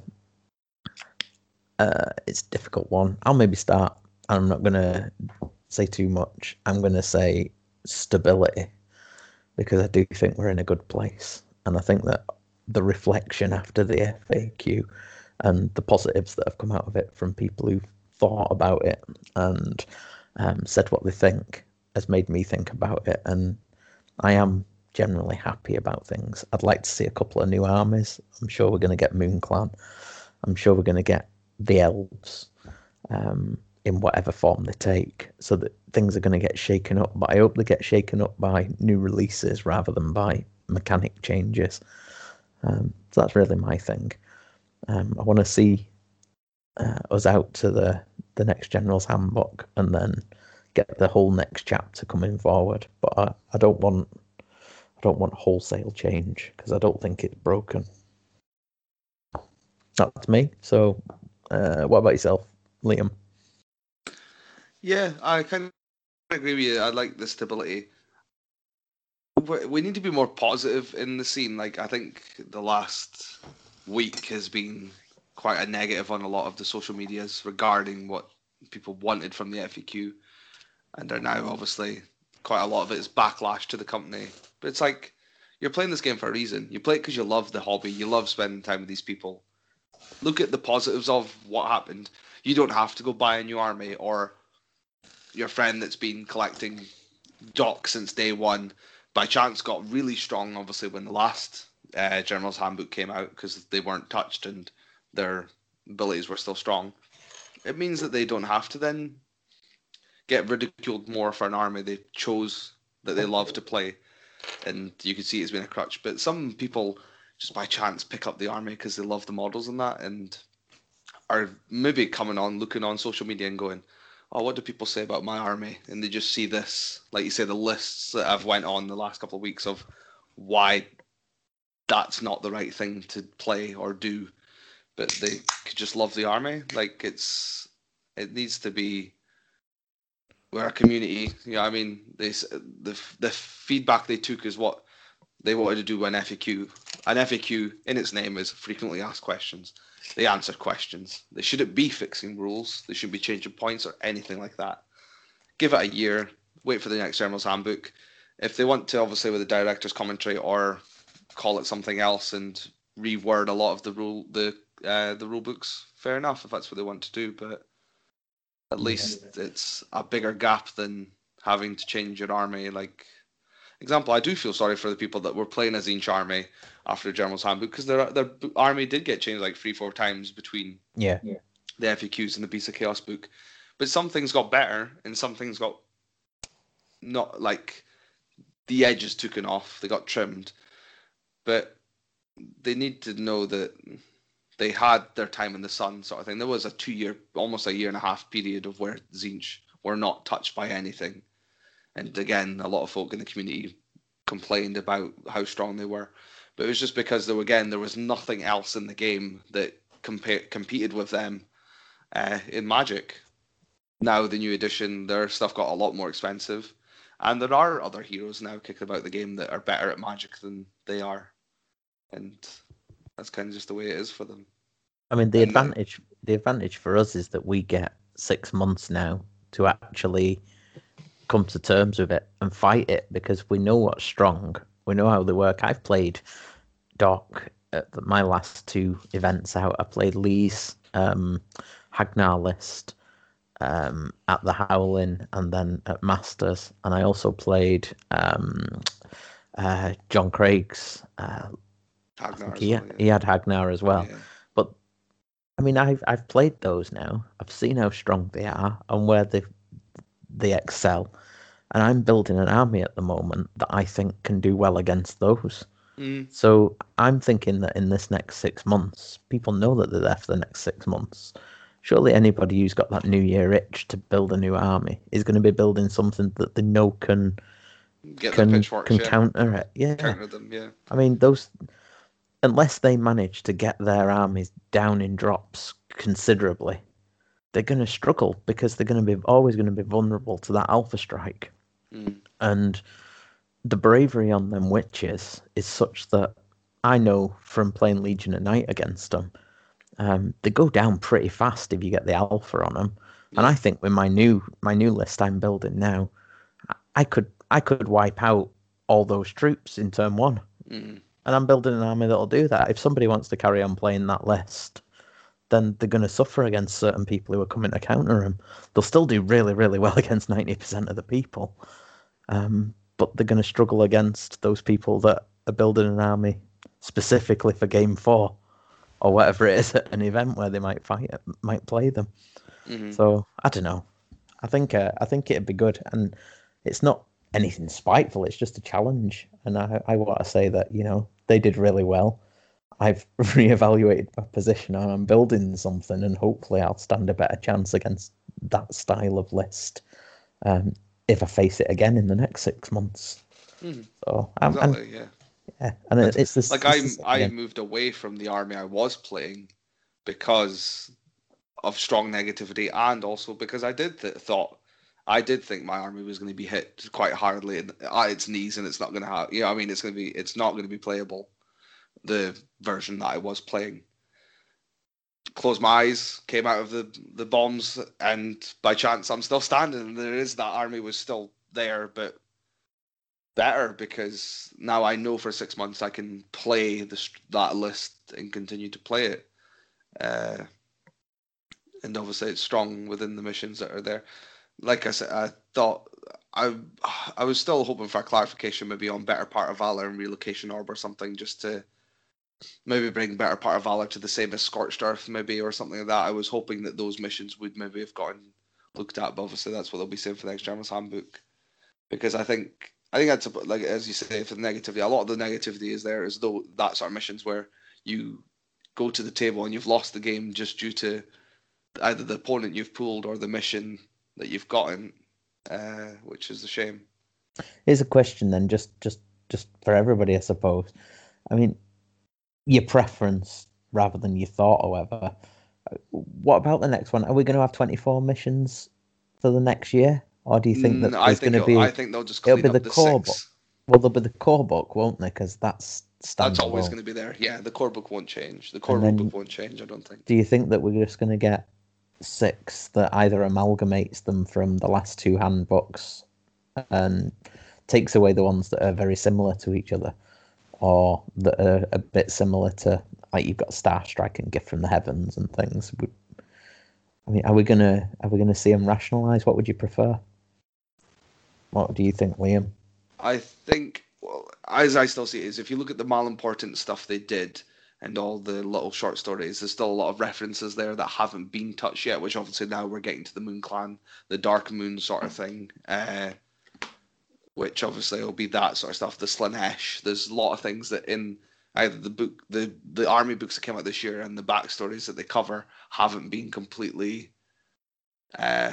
like every rock overturned sort of thing. They need to still cover a lot of stuff within the Malin section before we can move on. Like, I think we'll continue to play with Malin sorcery until there's a new version of where we go from there, where obviously that magic wouldn't be as strong. But again, that would be obviously with the storyline, obviously with the Black Pyramid pulling magic to death, the realm of death, the center of death, and that obviously making Nagash stronger, making things like that. As much as that's just in the story, it's also in the game. He is the strongest thing for magic in the game, and that kind of crosses. Well, it hits 2 birds with 1 stone for them.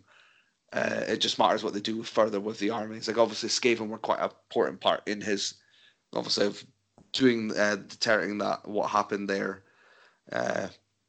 Archaon's obviously not had much of a word since, obviously, then Slaanesh obviously has been slightly mentioned between the realms of shadow and light, and obviously I think we're going to get the elves are coming. Yeah, the elves are coming.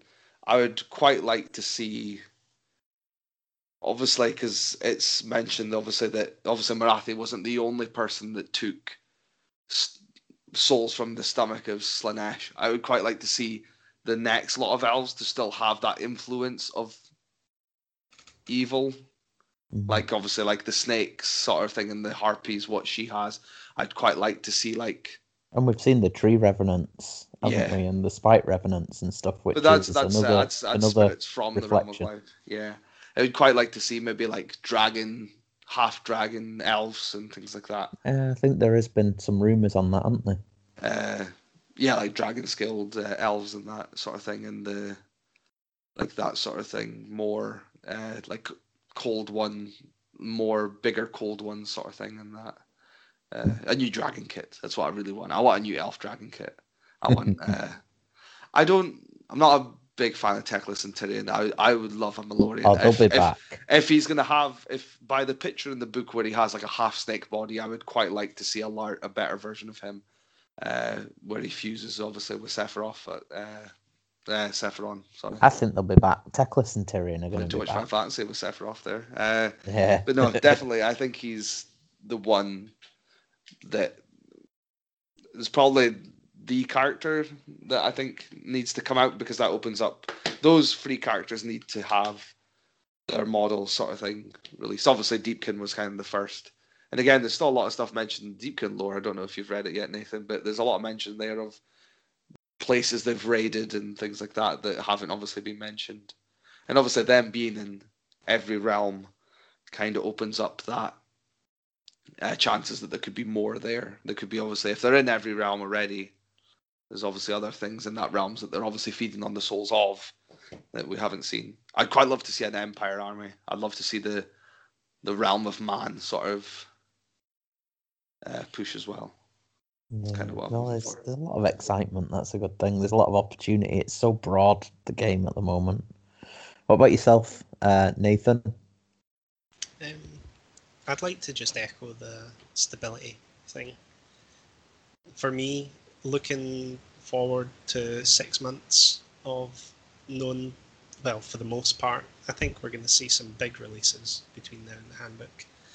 But knowing that my stuff does what it does for 6 months, and looking even further forward after the handbook, being fairly confident that unless something is just bonkers broken, I've got a full year.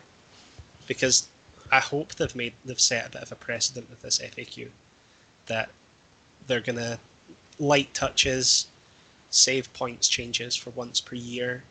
If anything is just unplayable against, they'll change it. So yeah, I'm quite happy to say that I'd like to see that. I'd like to see Maelstrom missions. That's one of my big things. I'd love to see Maelstrom. There is a core 40K. rulebook one. Yeah, but I'd like to see it in card form. Something that Yes, makes it I easier to play. definitely. I would love to see, if you're listening, GW, give us a card form, cards for that mission in the core rulebook. I'd quite like to see that used as a competitive event, one of your 5 games, like you say. I'd like to see it with all of them. Like What's, the fact what's you- that? Come on. Right, so in 40k, you have deployment maps. So, say there's only 6 deployment maps. You roll a d6 for your mission and you're deploying in that map, but your objective can be different depending on what sort of mission you play. The mission pages are just the objective, not the deployment map. But then you get Maelstrom missions where you get a deck of cards. 66 you- mission. Well, You draw cards. Yeah. So you draw cards. Like the to see Time what of your War objectives- ones? Or are they different to that? Well, you roll like 4d66s, and Yeah. that gives you your access. Like, what the first 6 are for objective 1, kind of. You get like the last 3, I think, are normally always objective based. The first one is like positives. The second one is like negatives. So like the positives are cast spells, have a unit wipe an enemy unit, things like that. The second one is about surviving. and then So the this third is one- already in the general it's in the sample. core. It's in the It's core in rulebook. the core rulebook. Core But rulebook, yeah. if they expanded on that for like give us 6 Maelstrom missions that you can play, and then every game is going to be different. I just think that for me playing the little 40k would be It's awesome. the USP for your tournament when you guys run it. Yeah. There you go. But that would be quite cool to see something like that. I think we will see more missions. I know you were talking about it with previously there about whether they'll keep all the Do missions. you think we're going to go up to 24? I think we might cycle? stay at 18. I think we'll Yeah. stay at 18. They'll retire some of the similar ones. Yeah. I was having a little peek at Chapter Approved. There's a cool mission in there where there's 6 objectives and they're numbered. You roll a d6 if, like, every objective is worth 1 point. If you But roll a the- 3, the 3 is worth 2. But if you roll a 6, all of them become worth 2 points for that turn. Like, that's something we've not got in Age of Sigmar missions yet, so there's been a lot of 40k is a lot more reactive missions based than we are. We're kind of, I still feel very stagnated. Our objectives are in a place. Like in 40k, they can be, you deploy 3 each, and they have to be like 6 away from 6 of a board edge and 12 of each other, Yeah. and It's a things lot like like that. how That's the card deck that came out, isn't it? Yeah, exactly. I like yeah. the dynamic objectives, like kill a hero and you get 1 command points. If you kill 3 or more heroes, you get D3. Stuff like that. Like, Yeah. to score those sort of objectives where you draw it at the start of that turn and you're like, right, I've got to do this turn to get these points. Mhm. It'd be a cool dynamic to see to the game, especially because our Would be game cool. is objective based. Yeah. Like, And there's a lot of armies that don't actually use command points, and you could obviously have a set there of going like, you can spend a command point cycle to it. recycle a card. Like that's what we don't have. There's just nothing for a lot of armies, because some armies are immune to battle shock, can't run in charge, so they don't need the 6s as much, and they've got reroll charges built in.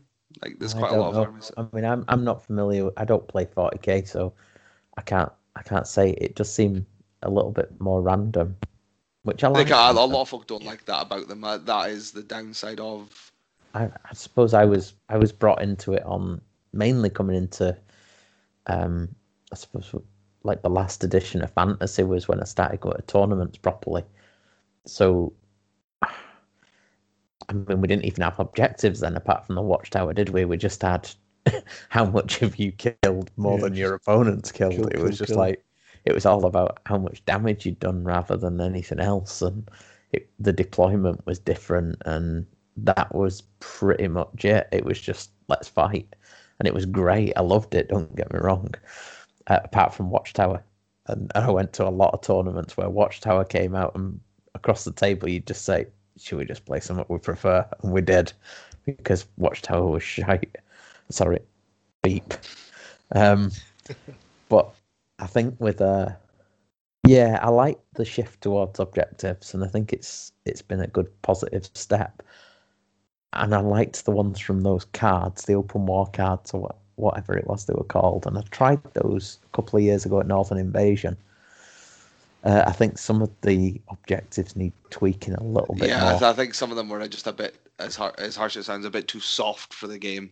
Like the kill more models than your opponents, and that just was such an advantage to an army that I think I just changed. Had no models. I changed it to wounds, I think, didn't I, rather than models? But yeah, even so, it didn't really balance properly. Even if you look at the kind of standard ones that they've got in 40k that you would be able to relate to in Age of Sigmar, there's secure objective 1. So if you capture that objective, you get the points. But then there's defend objective 1. So that is you take you have to hold it for a turn. Like take and hold. Yeah, but you just need to hold it for 1 turn, and you might get 2 points or D3 points for doing that, because it's a bit harder to do. So and these are all hidden. Well, often they are. Sometimes in the pack they would make it. They were open. You need quite a mobile army for that, though. An option for like fast attack type units. No, I'm not au fait with 40k, but I know when I have looked at it and building armies, everybody pretty much has a fast option. Yeah. Whereas in AOS, that's why there's ally pools. Everyone has access to them. If you don't, then there's the list building game where you go, well, I might not be able to do this, but why don't I try and build my army to deny my opponent being able to do it? So you also set up 3 of those objectives. You could also set them up. You get to see it in your. Just by chance, the number comes out. It could be your opponent's ones. Like an aggressive army would kind of put theirs in the middle of the board, so they're closer to your side, so they can. If they're a combat army, they could obviously just charge at you, like Tyranids or something. But like a guard army would obviously, if it's a gun line, it would kind of want to sit back, so it would put 3 kind of in its deployment zone, and just kind of hold off its opponent. That sort of thing. But there's there's so much deployments as well. There's so much awesome deployments in 40k compared to what ours are. But if they were to change nothing, I'd be happy just playing the game that we're playing. A couple of points updates, a couple of new factions. I'm really enjoying the game right now. Cool. So what about yourself, Scott? So I've been thinking about this while you guys have been chatting, but getting away from the sort of technical side of things, I hope they just keep surprising us in a positive way, which they're very good at. Listening to the new what they call Voxcast and Stormcast, where they've had Jess Goodwin and Jervis Johnson on, great episode 1s to start things off, and it's just great listening to them guys, particularly Jess Goodwin. I absolutely love him. He's brilliant. He's a genius. And listening to how far ahead they are and sort of planning and concept work before you get near production, before you get near rules, blah blah blah. You just think, well, what's coming? And they've planned several years ahead. Even when it gets to like Jervis's side of things, he's saying he's at least 1 year ahead, maybe even as far as 2 for like battle tomes, things like that. So there's awesome things coming. The models are amazing. Just keep surprising us in good ways. And we know they're listening to us a lot more. I think even looking at today's Warhammer community, they're saying White Dwarf is being tweaked again, presumably on lots of feedback. And I think there was a survey recently. I must have filled it in, but they're taking these things on board. They're listening to us, and keep surprising us. We don't know what's going to come next. We think MoonClan. We know Slaanesh is coming. What's left? There's obviously the 4th member of the Malign Portents model that we've not seen the Chaos range yet? Is there something coming Oh, there? the Dark Ghost stuff. Yeah. Well, So we think there must be something coming, mustn't there? Yeah, Some kind I of mean, a it because only aren't they in suggests. the Shade Spire stuff as well? Yeah. The It's a Night little- Vault thing. There was Yeah. a warband for them, wasn't there? Yep. Same as there was the Moon Clan. So, what's coming next? Who knows? They always catch us off guard. We think we've got them mapped out. We know what's coming, and boom, right turn. Here we go. Yeah, I think it's we're going to good. get another Peachy and Duncan Christmas song on Christmas Day this year. Well, that's I'd right. be It was willing to put a Nurgle last fiver year, on wasn't it. it?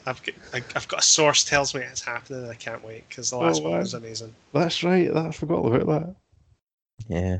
No, it's a good place to be. And it's such a change from where the hobby was 4-5 years ago. Oh yeah. I remember it was like, I don't know. Well, it's hard to say what it was like without sounding negative, but it was like shouting in an empty room. It was a cold place to be sometimes, and it's such a good and exciting place now. It's a great place, great hobby. It must be a fantastic place to work in the creative side, whatever it is. Yeah, They've really they're clearly beefing up all the staff groups, the staff, the departments, and they're reaping the rewards. It turns out people with disposable income buy lots of stuff when they produce it. So I think if they ever want to open a Games Workshop in Orkney, I would gladly retire from my current position and take on a store manager's job, because it's like it'd be a good retirement for me. So, I'm already looking towards retirement. That's what happens when you hit my age. I'll retire to a Games Workshop store manager. Oh, that'd be grand. Okay, well, I think that covers our Christmas thing, and it's been a bit of a bumper episode. So there you go, Christmas joy for everyone. I'm gonna, as a special Christmas gift to our listeners, we're gonna everybody's gonna select a song to put on. So there you go. We'll play out with them in no particular order. There's not much else on. I don't think there's anything else on the schedule there. We've already covered Northern Invasion. I sent out a video to our patrons, so check your messages. It may be through your if you log on to the Patreon site, talking a little bit about our plans for next year. But thank you very much to everybody who supported us. It's allowed me to get some equipment. We got our roving mic for going to events. We've got a headset. We've got our annual subscription for hosting and things like that, and we've managed to give prizes to the different TOs that have requested it for various things. Next year we're going to be supporting the most sportsman-like player in any Northern events where the TO approaches us and wants us to do that. We're going to be offering price support for the most sporting, because that's a side of the hobby that we're obviously keen on promoting. So your best sports, we'll be putting together something exclusive and great, no doubt. And our hobby hero in Scotland, I don't think it's been formally advertised yet, but give him a nudge and ask him what he's planning, because Scott's doing the Masters for the best players, and John Harper is there are moves afoot to do something to recognise the most sporting up here as well. So Yeah, that's something. Sportsmasters, yeah. Yeah, so that's something that we're really behind, and so we've agreed to support the best sports at any tournaments where, and then people who get sports votes, that'll all be kept and ranked by John, and at the Masters there'll be recognition for the most sporting people as well, whether or not they qualify. So give him a nudge, and hopefully we'll get him to come and say a few words about that once the charter or the long and short of it's advertised. Is there anything else that we need to cover before we before we wrap up for Christmas festivities? Before we come back for our New Year show, what about yourself, Scott? What do you think?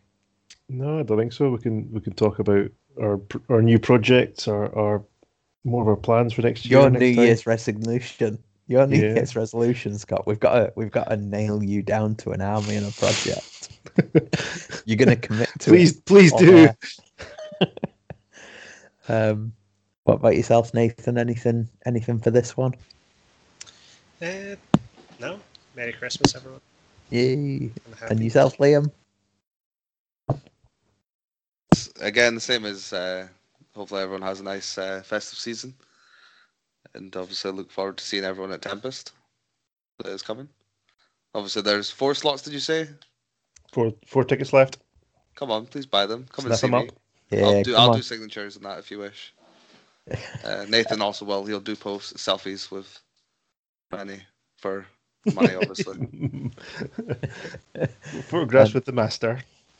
And those people who've sent us questions about wanting to get into the tournament scene but needing to upskill on this, that, or the other, just don't worry about it. Just get something that you're comfortable with. Come along, have a bit of fun. And, don't be scared about going to 2-dare. In many ways, it's better because you're immersed in it for a whole weekend. You'll meet loads of new people, and you'll come away absolutely buzzing.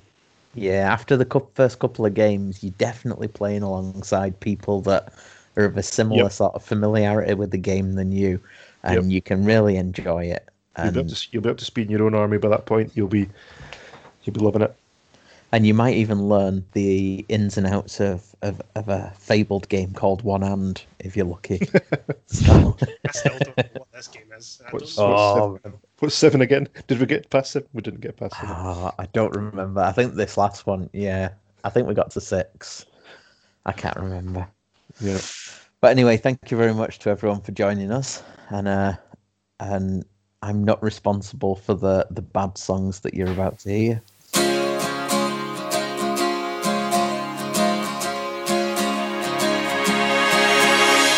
Recently I've been hopelessly reaching out for this girl who's out of this world, believe me. She's got a boyfriend, he drives around the bend, 'cause he's 23, he's in the Marines, he'd kill me. So many nights now, I find myself thinking about her now. 'Cause obviously, she's out of my league, but how can I win? She keeps dragging me in, and I know I never will be good enough for her. No, I never will be good enough for her. Escape now, get on a plane now, up to LA, and that's where I'll stay for 2 years. Put her behind me,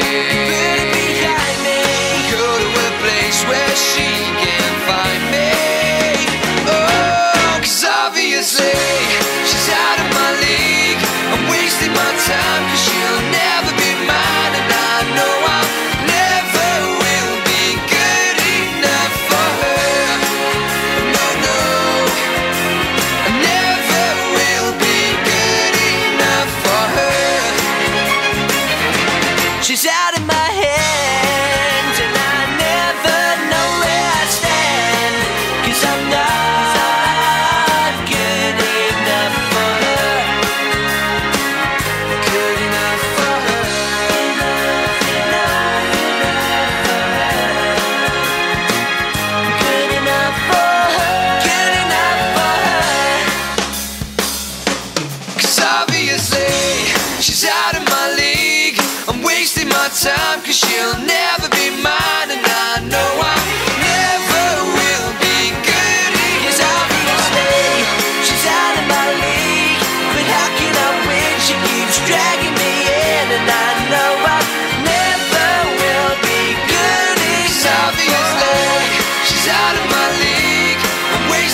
time, 'cause she'll never be mine, and I know I never will be good enough for her. No, no, I never will be good enough for her.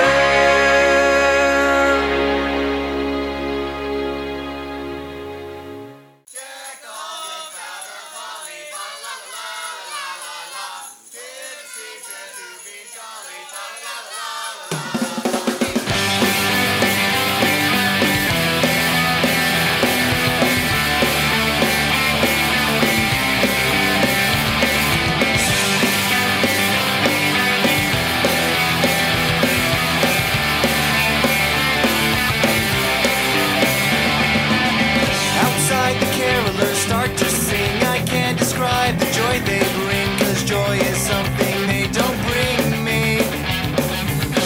My girlfriend is by my side. From the roof are hanging sickles of ice. Their whiny voices get irritating. It's Christmas time again.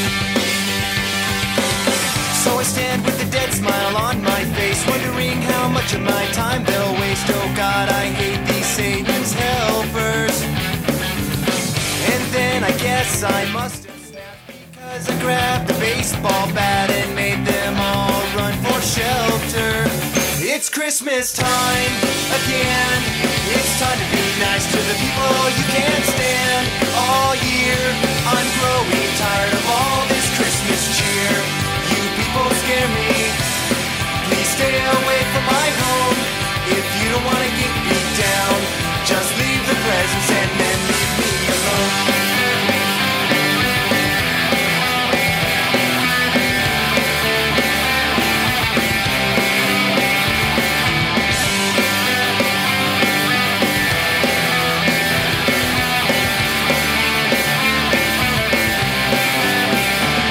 Well, I guess it's not cool to freak on Christmas Eve, 'cause the cops came and arrested me. They had an unfair advantage.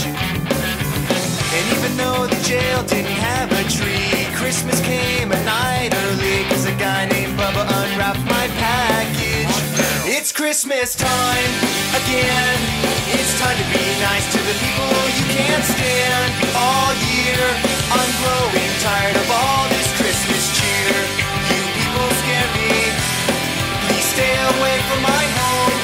If you don't want to get me down, just leave the presents and then leave me alone.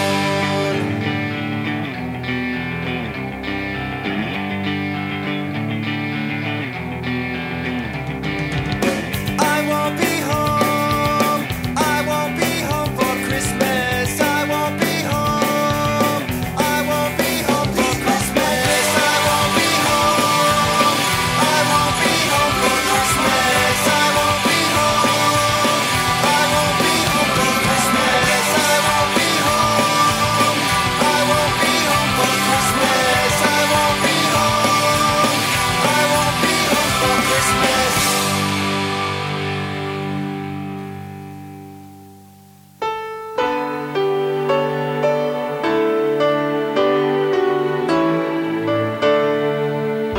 It was Christmas Eve, babe, in the drunk tank.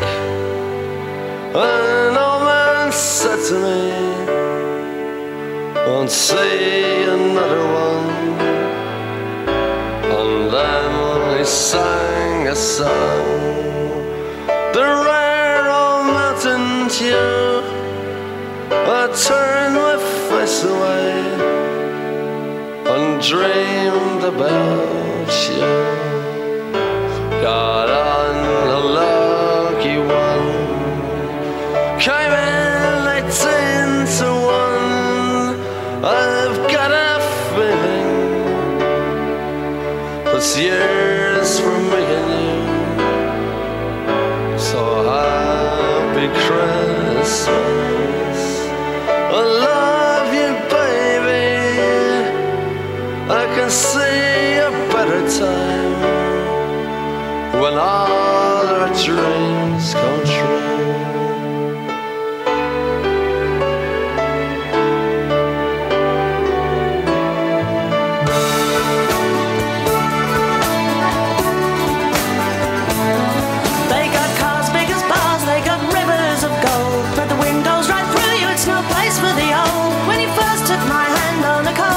Christmas Eve. You promised me Broadway was waiting for me. You were handsome. You were pretty queen of New York City. When the band finished playing, they held out for more. Sinatra was swinging, all the drunk folk were singing. We kissed on the corner, then danced through the night.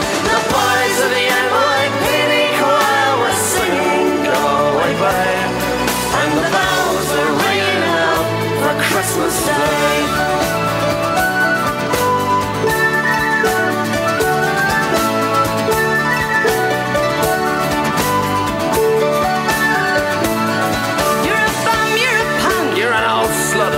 They're almost dead on a trip in that bed. You scumbag, you maggot, cheap, lousy faggot. Happy Christmas, you're ours. I pray God it's our love. The boys of the NYPD choir still singing Go Away Babe, and the bells are ringing out for Christmas Day.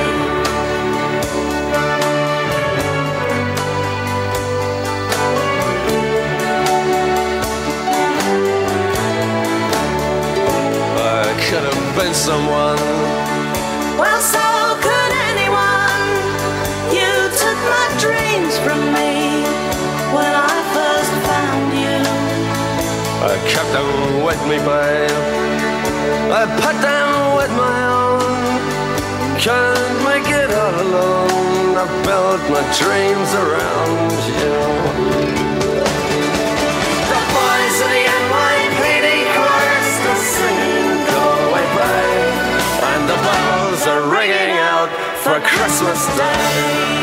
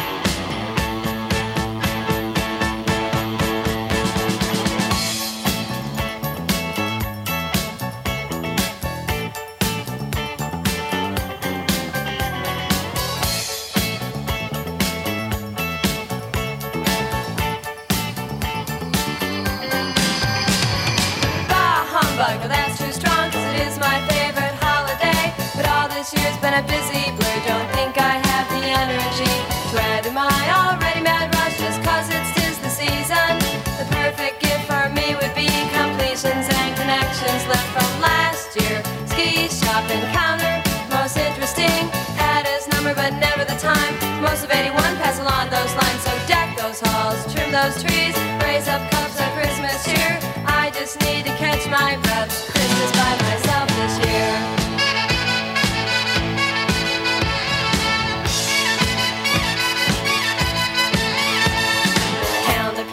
Frozen landscape, chilled this room for 24 days. Evergreen, sparkling snow, get this winter over with. Flashback to springtime, saw him again. Would have been good to go for lunch. Couldn't agree, we were both free. We tried, we said we'd keep in touch. Didn't, of course, till summertime. Out to the beach to his boat, could I join him? No, this time it was me. Sunburn in the 3rd degree. Now the calendar's just one page, of course I am excited. Tonight's the night I've set my mind not to do too much about it.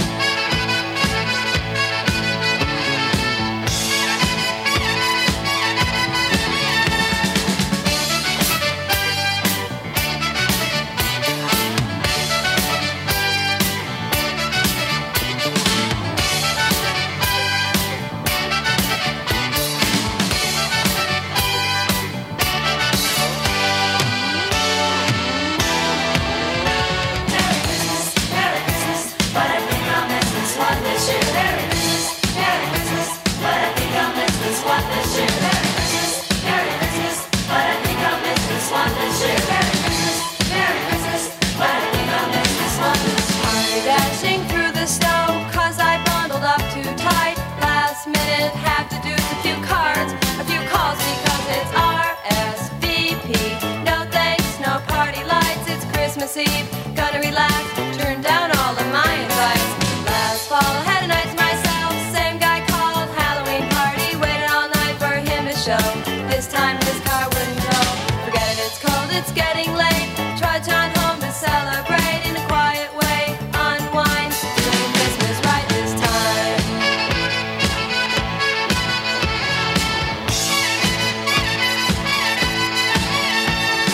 AP has provided me with the world's smallest turkey, already in the oven, nice and hot. Oh damn, guess what I forgot? So on with the boots, back out in the snow to the only all-night grocery. When what to my wondering eyes should appear in the line as that guy I've been chasing all year.